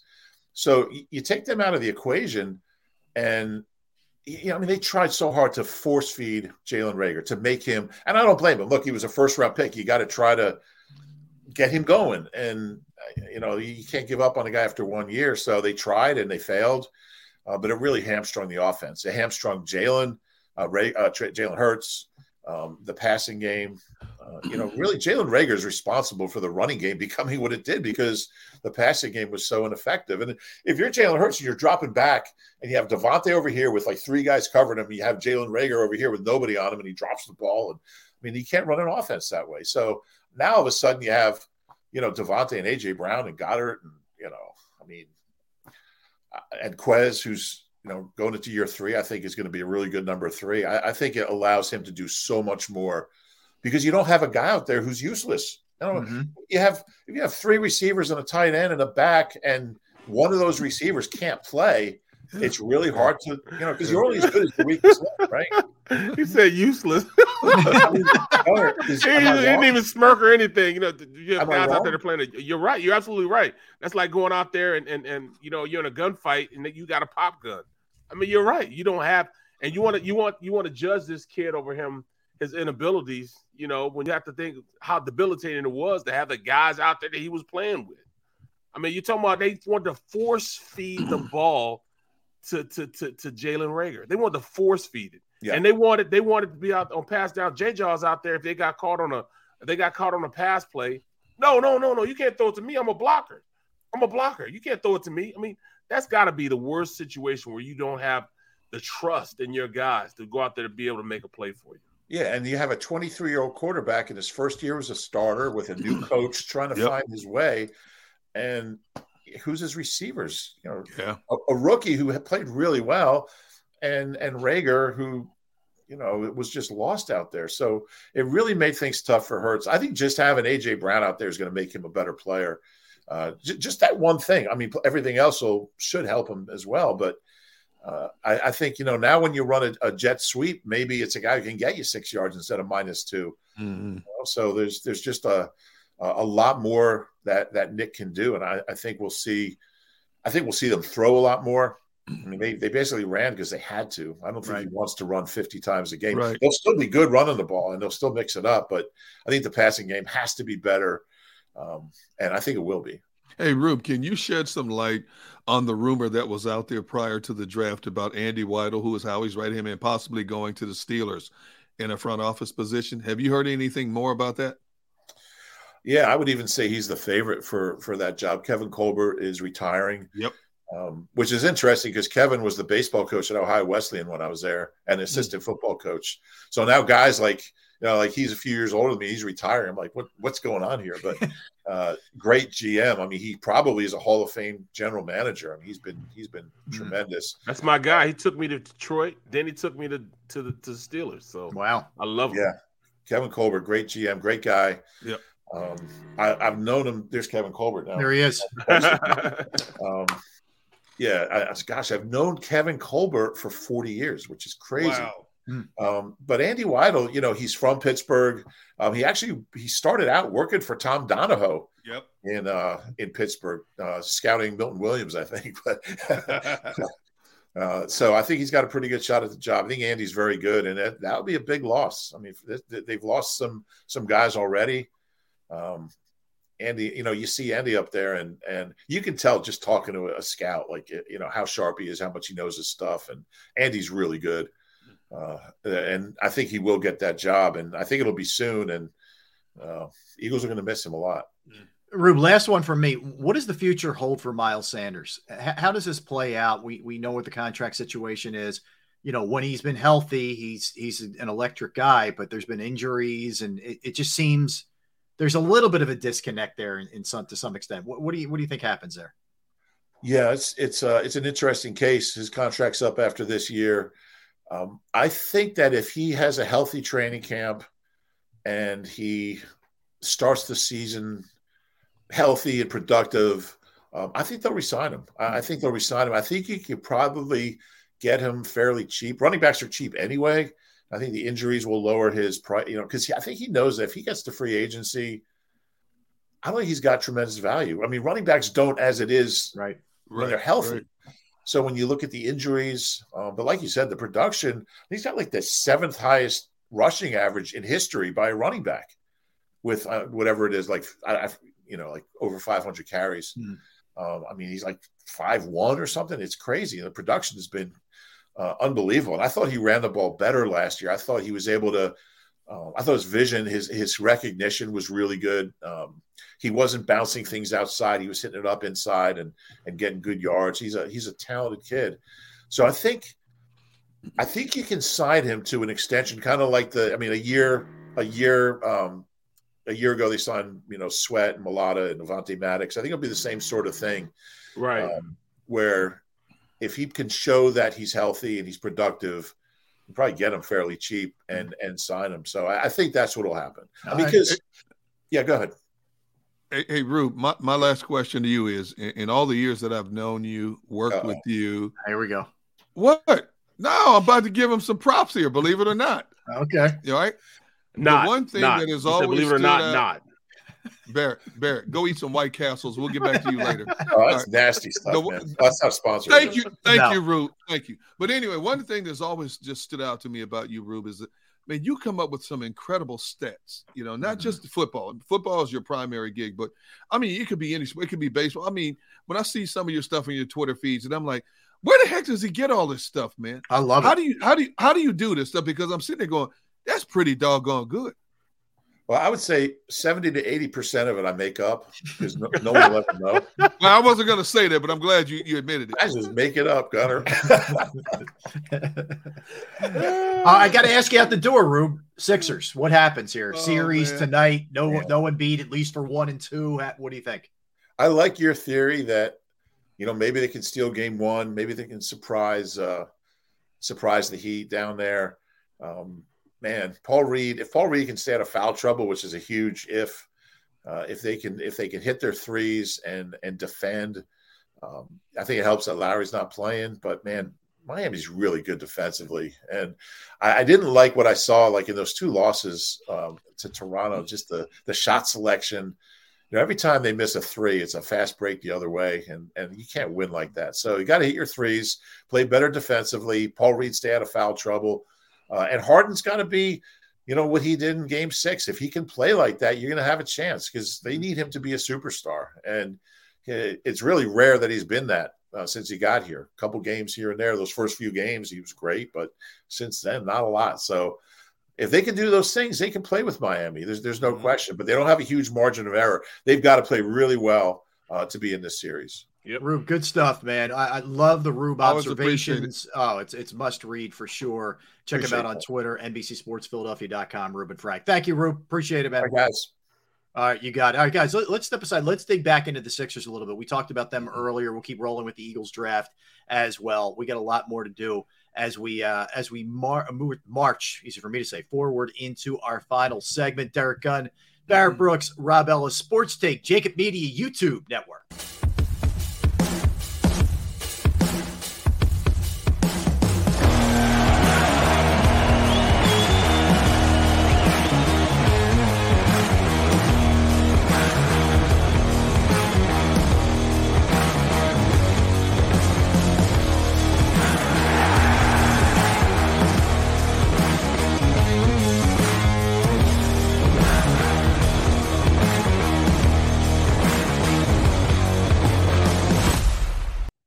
stream on a Roku, Fire Stick, Android TV, or Apple TV? Now you can watch 6ABC 24/7 with the 6ABC Philadelphia streaming app. The big story on Action News. Search 6ABC Philadelphia and start streaming today.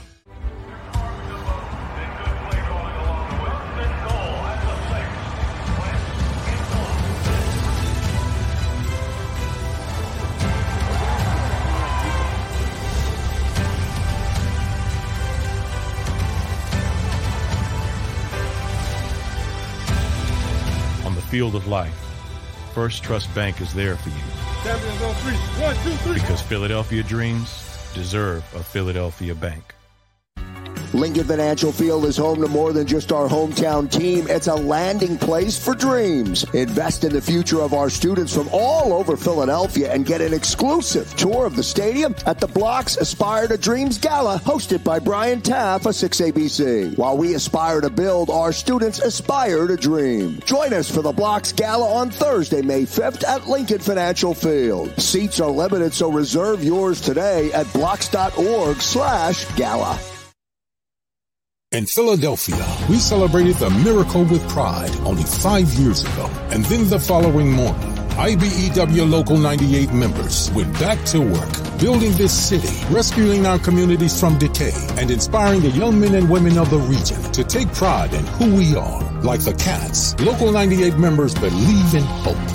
To learn more about who we are, what we do, and career opportunities with Local 98, visit us, IBEW98.org. At Stateside Vodka, every new customer gets the world's best rocks glass, free. You're telling me that bottle is cut in half? You could say that.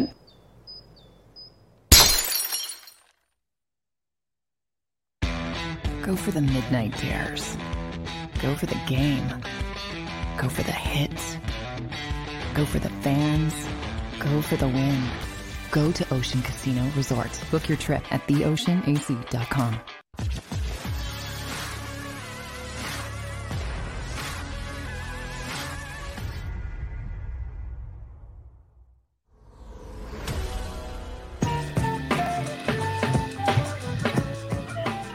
Oh, man, final segment of the program on this Monday Sports Take. Barrett Brooks, Rob Ellis, D. Gunn himself, Jacob Media YouTube Network.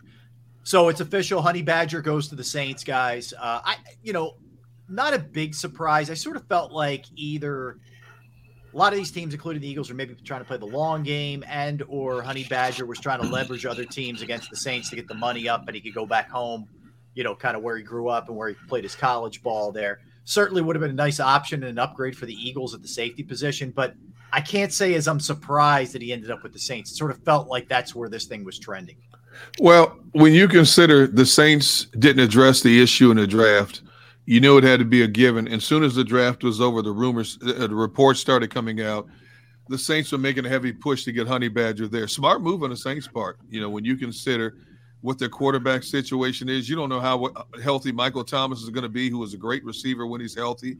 They lost Malcolm Jenkins. Saints had a pretty good defense last year. Now Malcolm Jenkins is gone. So getting Honey Badger there is a big plus for them. Again, it boils to how many games are you going to have him for? We know his history. We know when he plays. He's an undersized safety. He plays with reckless abandon, throws his body around, and that's why he's injured so much. But, man, when he's on the football field, he's a game changer on that back end. You're talking about a guy, man, that wanted to be back home. Malcolm Jenkins just retired. And they traded. Well, they let the other safety, was it Williams? Mm-hmm. They lost him to free agency. They needed somebody back there in the worst way. Now I'm surprised they probably got a hometown discount, because he wanted to be home, or else they couldn't, really trade. They really couldn't afford to pay him. Mm-hmm. So, it just worked out perfectly that he wanted to be home, man. They lost both safeties, and the mere fact that this he's coming off virtually a great year. So it was just the perfect storm for them. I actually didn't think the Eagles had a shot in getting him anyways because he wanted to stay home. So that's why I never really talked about Honey Badger and bringing him in or anything. So I never thought they were going to be in the mix to bring him in. So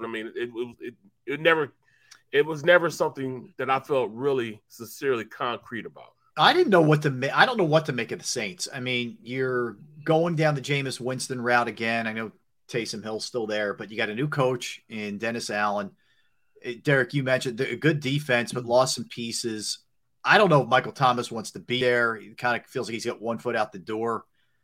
I think that division in general is bad. I think the South is going to be bad. But they're, you obviously, if you're an Eagles fan, you want the Saints to be bad because you own, I think, at least one of their number one picks. I don't know how many they have, but you at least have one of them. So I think they're going to be a middling kind of team. And great, good for him. If you want to go home, hey, more power to him. But I don't know if he's going to a team that's going to be even a playoff team or make a team playoff run. You're right. You look at their quarterback situation. Jameis Winston can throw you into a game or throw you right back out of a game. Yeah. Somebody that had he over 5,000 yards with 30 interceptions and over 30 touchdowns. So same thing, make you laugh, make you cry when you're dealing with a quarterback like that. Mm-hmm. And he didn't have the best leadership qualities in the world either. So I don't know what they do with that. The new head coach now. I heard they love him, but we'll see. How he takes the reins. No doubt. Yeah, but you know what? Jameis Winston played well for Sean Payton last year before he got injured. I mean, he was putting up some decent numbers compared to what it was his last season down in Tampa when he joined the 30-30 club, his own exclusive 30-30 club. He played well for Sean Payton. Now, we don't know what this new coaching staff is going to be like and how much they can get out of him, but they have Andy Dalton as a backup now. And, Andy Dalton's another guy, he can win you a game, he can lose you a game. So they have two quarterbacks, two interchangeable parts, and they moved Taysom Hill exclusively to what is he now, the wide receiver? H-back or slot, H-back, tight end or something like that. They gave him a lot of money. Well, the guy who was obsessed with him left, Derrick. Find somebody who loves you like Sean Payton loved Taysom Hill. Right. You'll have a very happy life. Yeah. The only problem is Sean Payton got Taysom Hill some big money before he left. So now the Saints are handcuffed, paying him that money at least for 1 year until they can get out from under that contract if he doesn't turn out to be, what they want him to be. But, you're right. Outside of Tampa, the NFC South, which was a strong division for years, has now become the Tampa Bay Buccaneer division, and everybody else, good luck. Yeah, I mean, they're just going to run away with that. There's major question marks with almost every other one of those teams in that division. You're right. But let me ask you guys this. No, I shouldn't ask you this. Well, go ahead. I'm gonna do you brought it up. Go ahead. Nick Foles gets released by the Chicago Bears. What's the chances that he ends up in? Don't do it. Don't do it. I mean, that's why I said I didn't want that, but I got to go. I'll give you one. I think it's time to move on. But if Minshew's traded, well, that's what I mean. I mean, do you think that's a possibility? Here's the issue I would have with that, and I really don't think Jalen Hurts would sweat this. I really don't. I don't think there's any comparison to Carson Wentz where he's like a looking over his shoulder guy. The problem wouldn't be with him. The problem would be with the fans, because every time he throws an incompletion, interception, or has like a mediocre to bad game or whatever, people are still forever indebted and are going to love, and rightfully so, Nick Foles. That's where the cat calls, start. But I don't think it's honestly, I don't think it would affect Jalen Hurts, but I just don't know if it's the best idea for your team. You know how we always talk about players, how they will fit some system, but they won't fit another system. Frank Reich made Nick Foles a lot of money for being a one-hit wonder. If you look at Nick Foles' career after he left Philadelphia, he got big money to go to Jacksonville. That didn't pan out. He got hurt, came back, and couldn't hold his starting job there. Then he goes to Chicago, can't hold his starting job there. He went there. Everybody thought Nick Foles was going to be the man. So based on his history after Philadelphia, I don't even think he would fit Nick Sirianni's offensive system, to be honest with you. You look at the way Sirianni likes to run his offense, quarterback on the move. Nick Foles is not the most mobile quarterback out there. He's done 2 stints here in Philadelphia. You know what? I love Nick Foles to death. He's a great guy in the locker room, great guy in the community and off the field. I would not bring Nick Foles back here. We all know, as Rob, you were just talking about, Jalen Hurts has enough pressure on him right now. You don't need him looking over his shoulder and his organization having to endure questions about when you're going to put in Nick Foles if Jalen Hurts goes south. Yeah, Nick's got one of the strangest careers right. I can remember in sports. Unbelievable. Because when he plays here, for whatever reason, he plays extremely well. And look, I mean, the guy went toe-to-toe with Tom Brady and took him down. I mean, there's nothing more unbelievable than that.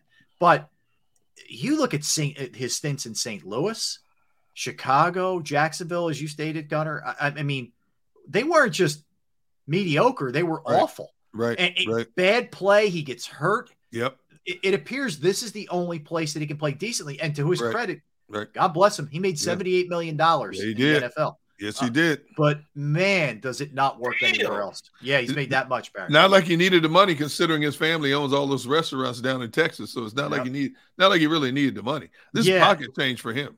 But it is crazy though. Like I don't know what's out there for him. You know, if you're Carolina, do you bring him in and let Corral learn and blow Darnold out of there, or do you trade for Baker Mayfield? Some of these guys are in really weird spots. You know, Mayfield's a lot younger than Foles. Foles is at the end, but you know how it plays out there. Cleveland can't possibly have Mayfield around in camp, can they?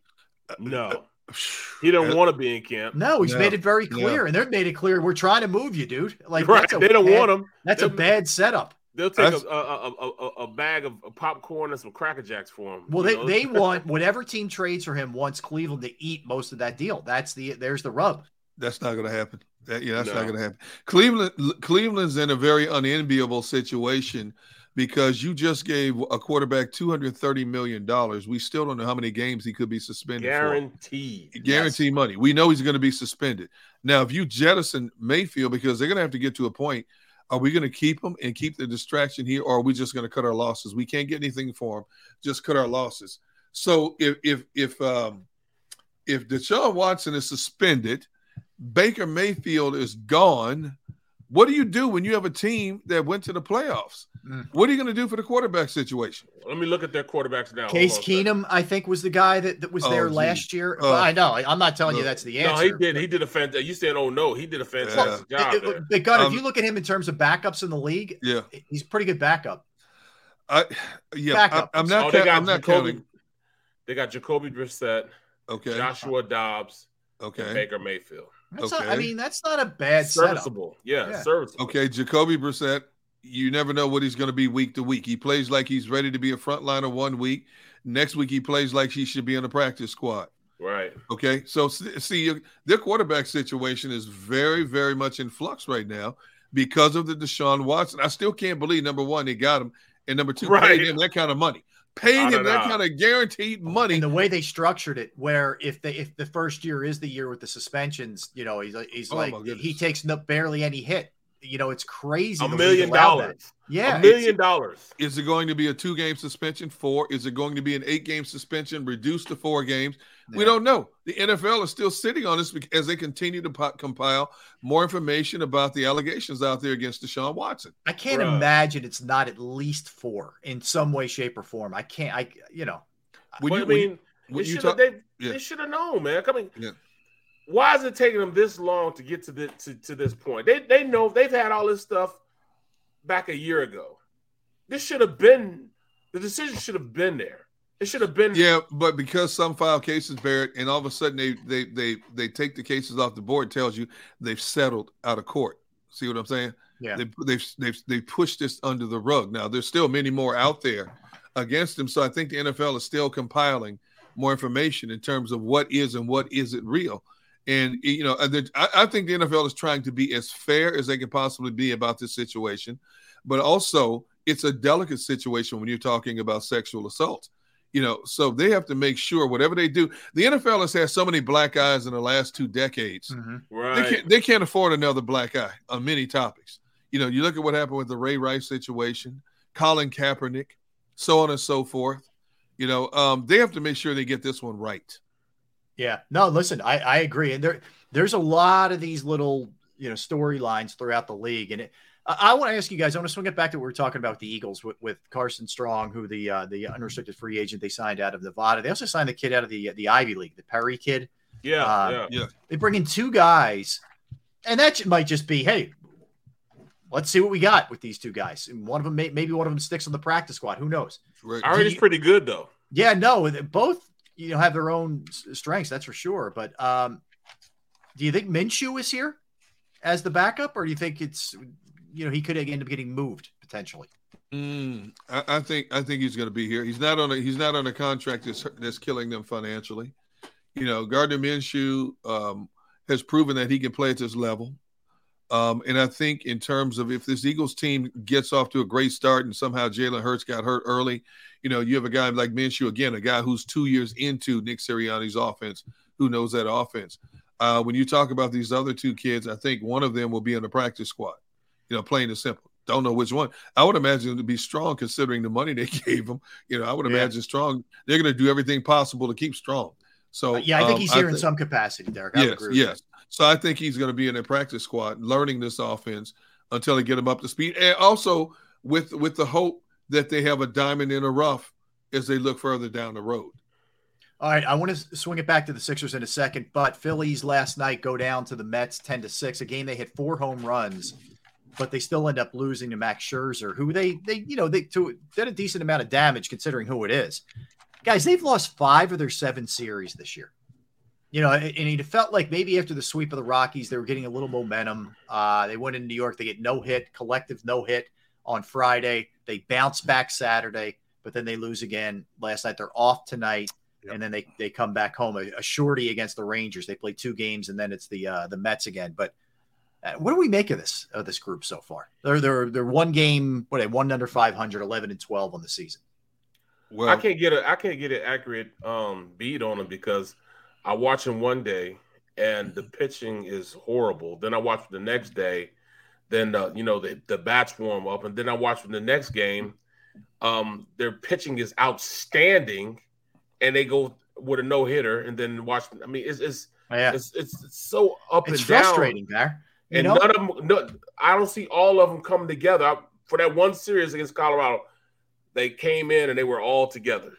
And then all of a sudden, they come back again, and this aspect isn't meeting with this aspect. I mean, I understand that happens at times, but I can't still get. It's too young in the season for me to get an accurate analysis on where they are. Yeah, Derrick, here's the thing. If you just look at where they rank in some offensive categories, you'd say, oh, this is a pretty good offensive team. But it's all or nothing. It's like either the Rocky series where they're just racking up 7, 8, 9, 10 runs, or you're getting no hit on a Friday night, or you're putting up a 1 spot or a 2 spot. What a pretty good pitcher, though. No, right. Agreed, Barrett. But their offense is all over the place. There's very little. I think, excluding last night where Eflin wasn't really good, their pitching's been pretty consistent to their credit. But the offense is just all over, man. Well, 2 things. First of all, I know Phillies fans don't want to hear this, but bottom line, the Phillies are not of the Mets caliber at this stage of the year. There's no question about that. The Mets have won 7 straight series. Mets are really good. And the Mets have what the Phillies don't have, consistency in the pitching. The Mets have something the Phillies don't have, a legit closer. That Edwin Diaz throws some of the nastiest stuff I've seen. This kid is 6'3", $165, 165 pounds soaking wet. His breaking pitches are filthy. Yeah. And he throws 95, 96 consistently, and he's right around the plate consistently. And that's huge in close games. And I think the Phillies, when you look at them on paper, have a better offensive lineup than the Mets, but the Mets have been hitting the ball a lot better, and I think that the Phillies' Achilles heel has been the pitching. You mentioned Aaron Nola has been pretty good. We were just last week, applauding Aaron for the outing he came off of. Then against the Mets on Friday night, he's lucky to get through 6 innings, gave up seven hits. And 3 runs. 3 earned runs. He had 9 strikeouts, but that's not the Aaron Nola that we saw just over a week ago. Yeah. We need more consistency, out of the pitching. Wheeler, he picks a great game, 1 game, and all of a sudden, it's inconsistent again. We say his velocity's up, his placement's up, then all of a sudden he's off again.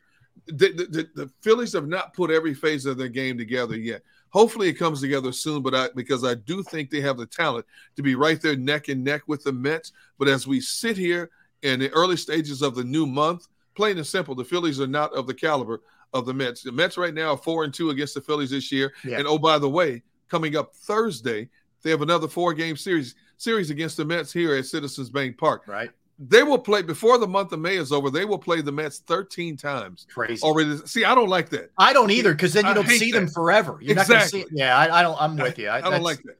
All right, let me give you this real quick, and then we'll move on to the Sixers here for the game tonight.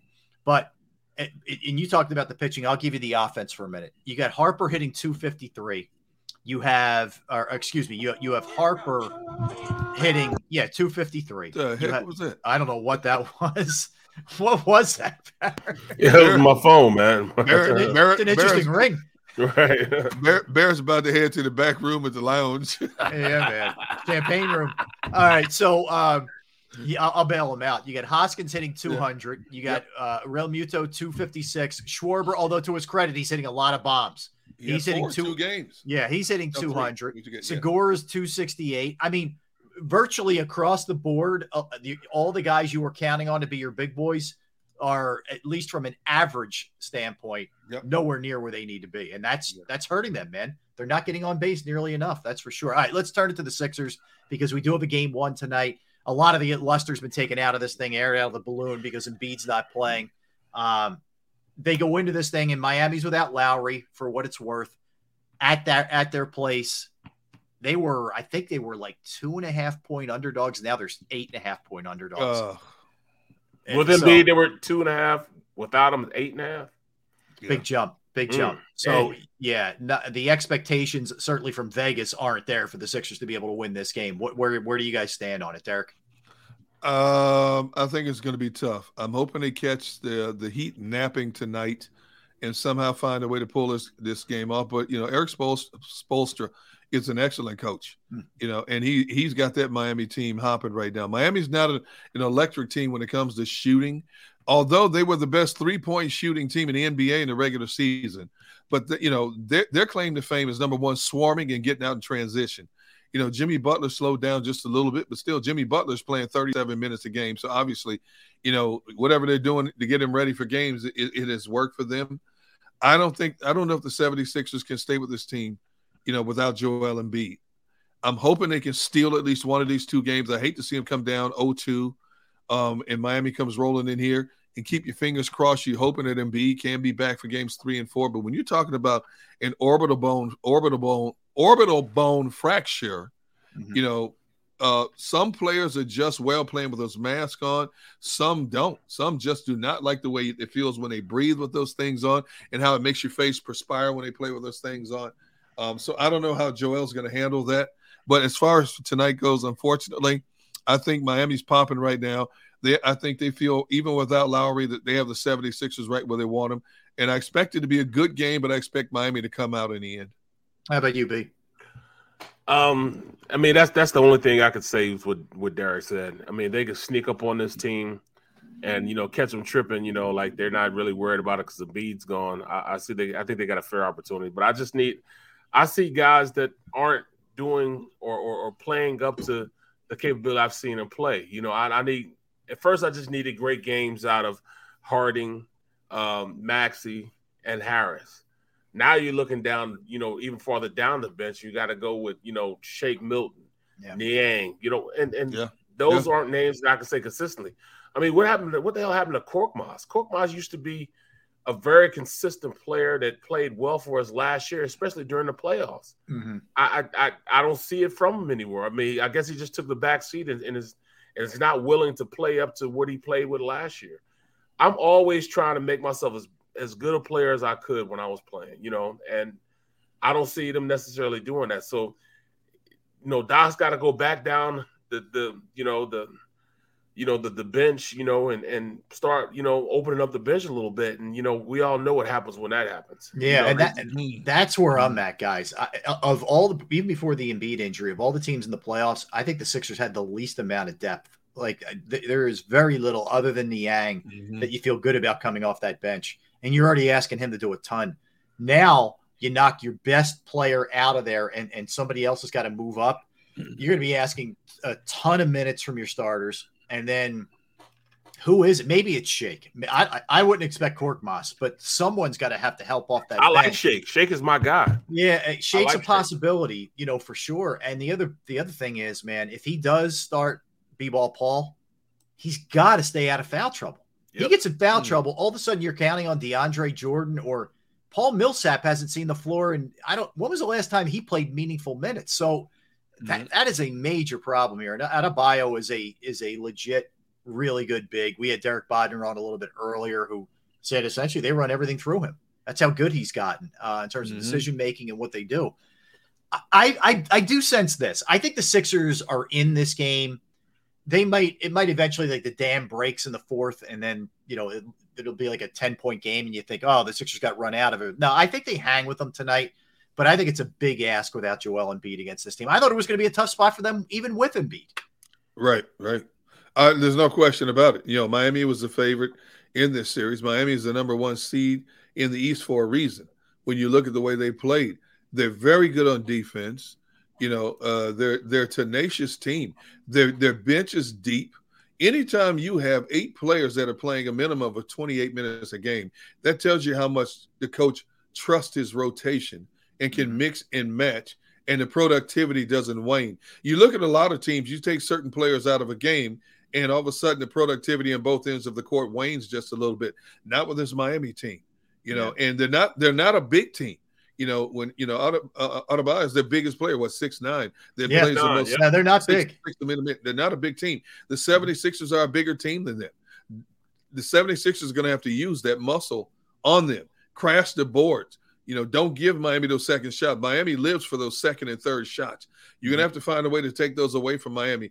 If they can do all of those things, and that's a lot to ask, especially without Joel Embiid there, the 76ers got a great chance of stealing a game down in Miami. But because of the way Miami's been playing, and when I go back to that series against Atlanta, they took Trae Young out of 3 of those 5 games. They held Trae Young to 11 points or fewer in 3 of those 5 games. They took Atlanta's offense, which is a perimeter team, out of their offensive game plan for 5 games. Yeah. And the 76ers, to me, are not a better shooting team than Atlanta. No doubt. So what are the 76ers going to do against this Miami team? Yep. And yes, Miami's hurting a little bit. They're hurting. Butler's hurting a little bit. Kyle Lowry's out. Those are big losses. But no loss in this series is bigger than Joel Embiid being lost to the 76ers for the first Absolutely. Well said. All right, that's going to do it. Let's put a bow on this bad boy today. We are back tomorrow at the same time at noon every day, 12 to 3. Tell your friends. We appreciate everybody, all of our friends. What are you laughing at? John Dickerson said Barrett hurt his orbital bone at Delilah's. Not right. Not right, but so right, John. Good work out of you. All right, we love all our folks on the comments. Keep it rolling. Keep checking in from all over the world. And we want to thank Xander Krause, doing a great job producing the program. We're back tomorrow at noon. Barrett Brooks. I am Rob Ellis. This is what you get, man. We are Sports Take, Jacob Media, YouTube Network, States Sills.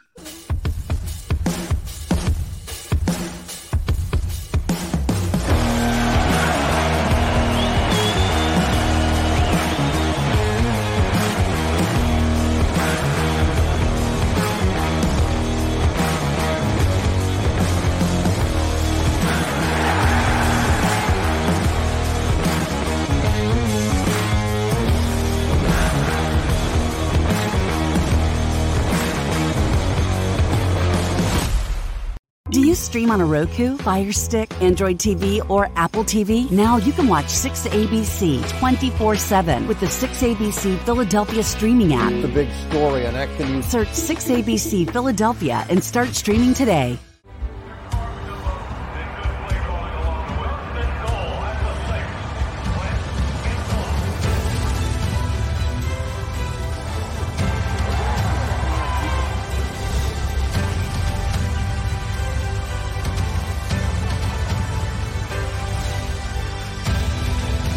Field of life, First Trust Bank is there for you.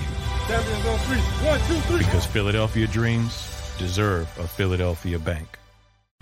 Lincoln Financial Field is home to more than just our hometown team. It's a landing place for dreams. Invest in the future of our students from all over Philadelphia and get an exclusive tour of the stadium at the Block's Aspire to Dreams Gala, hosted by Brian Taff of 6ABC. While we aspire to build, our students aspire to dream. Join us for the Block's Gala on Thursday, May 5th at Lincoln Financial Field. Seats are limited, so reserve yours today at blocks.org/gala.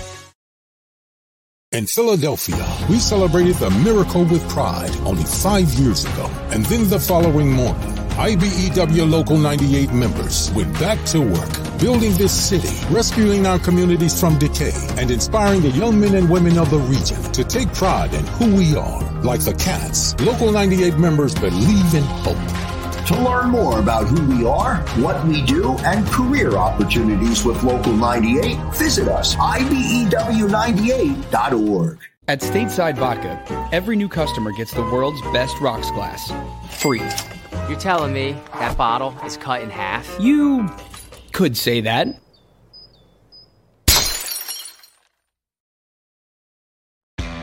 Go for the midnight dares. Go for the game. Go for the hits. Go for the fans. Go for the win. Go to Ocean Casino Resort. Book your trip at theoceanac.com.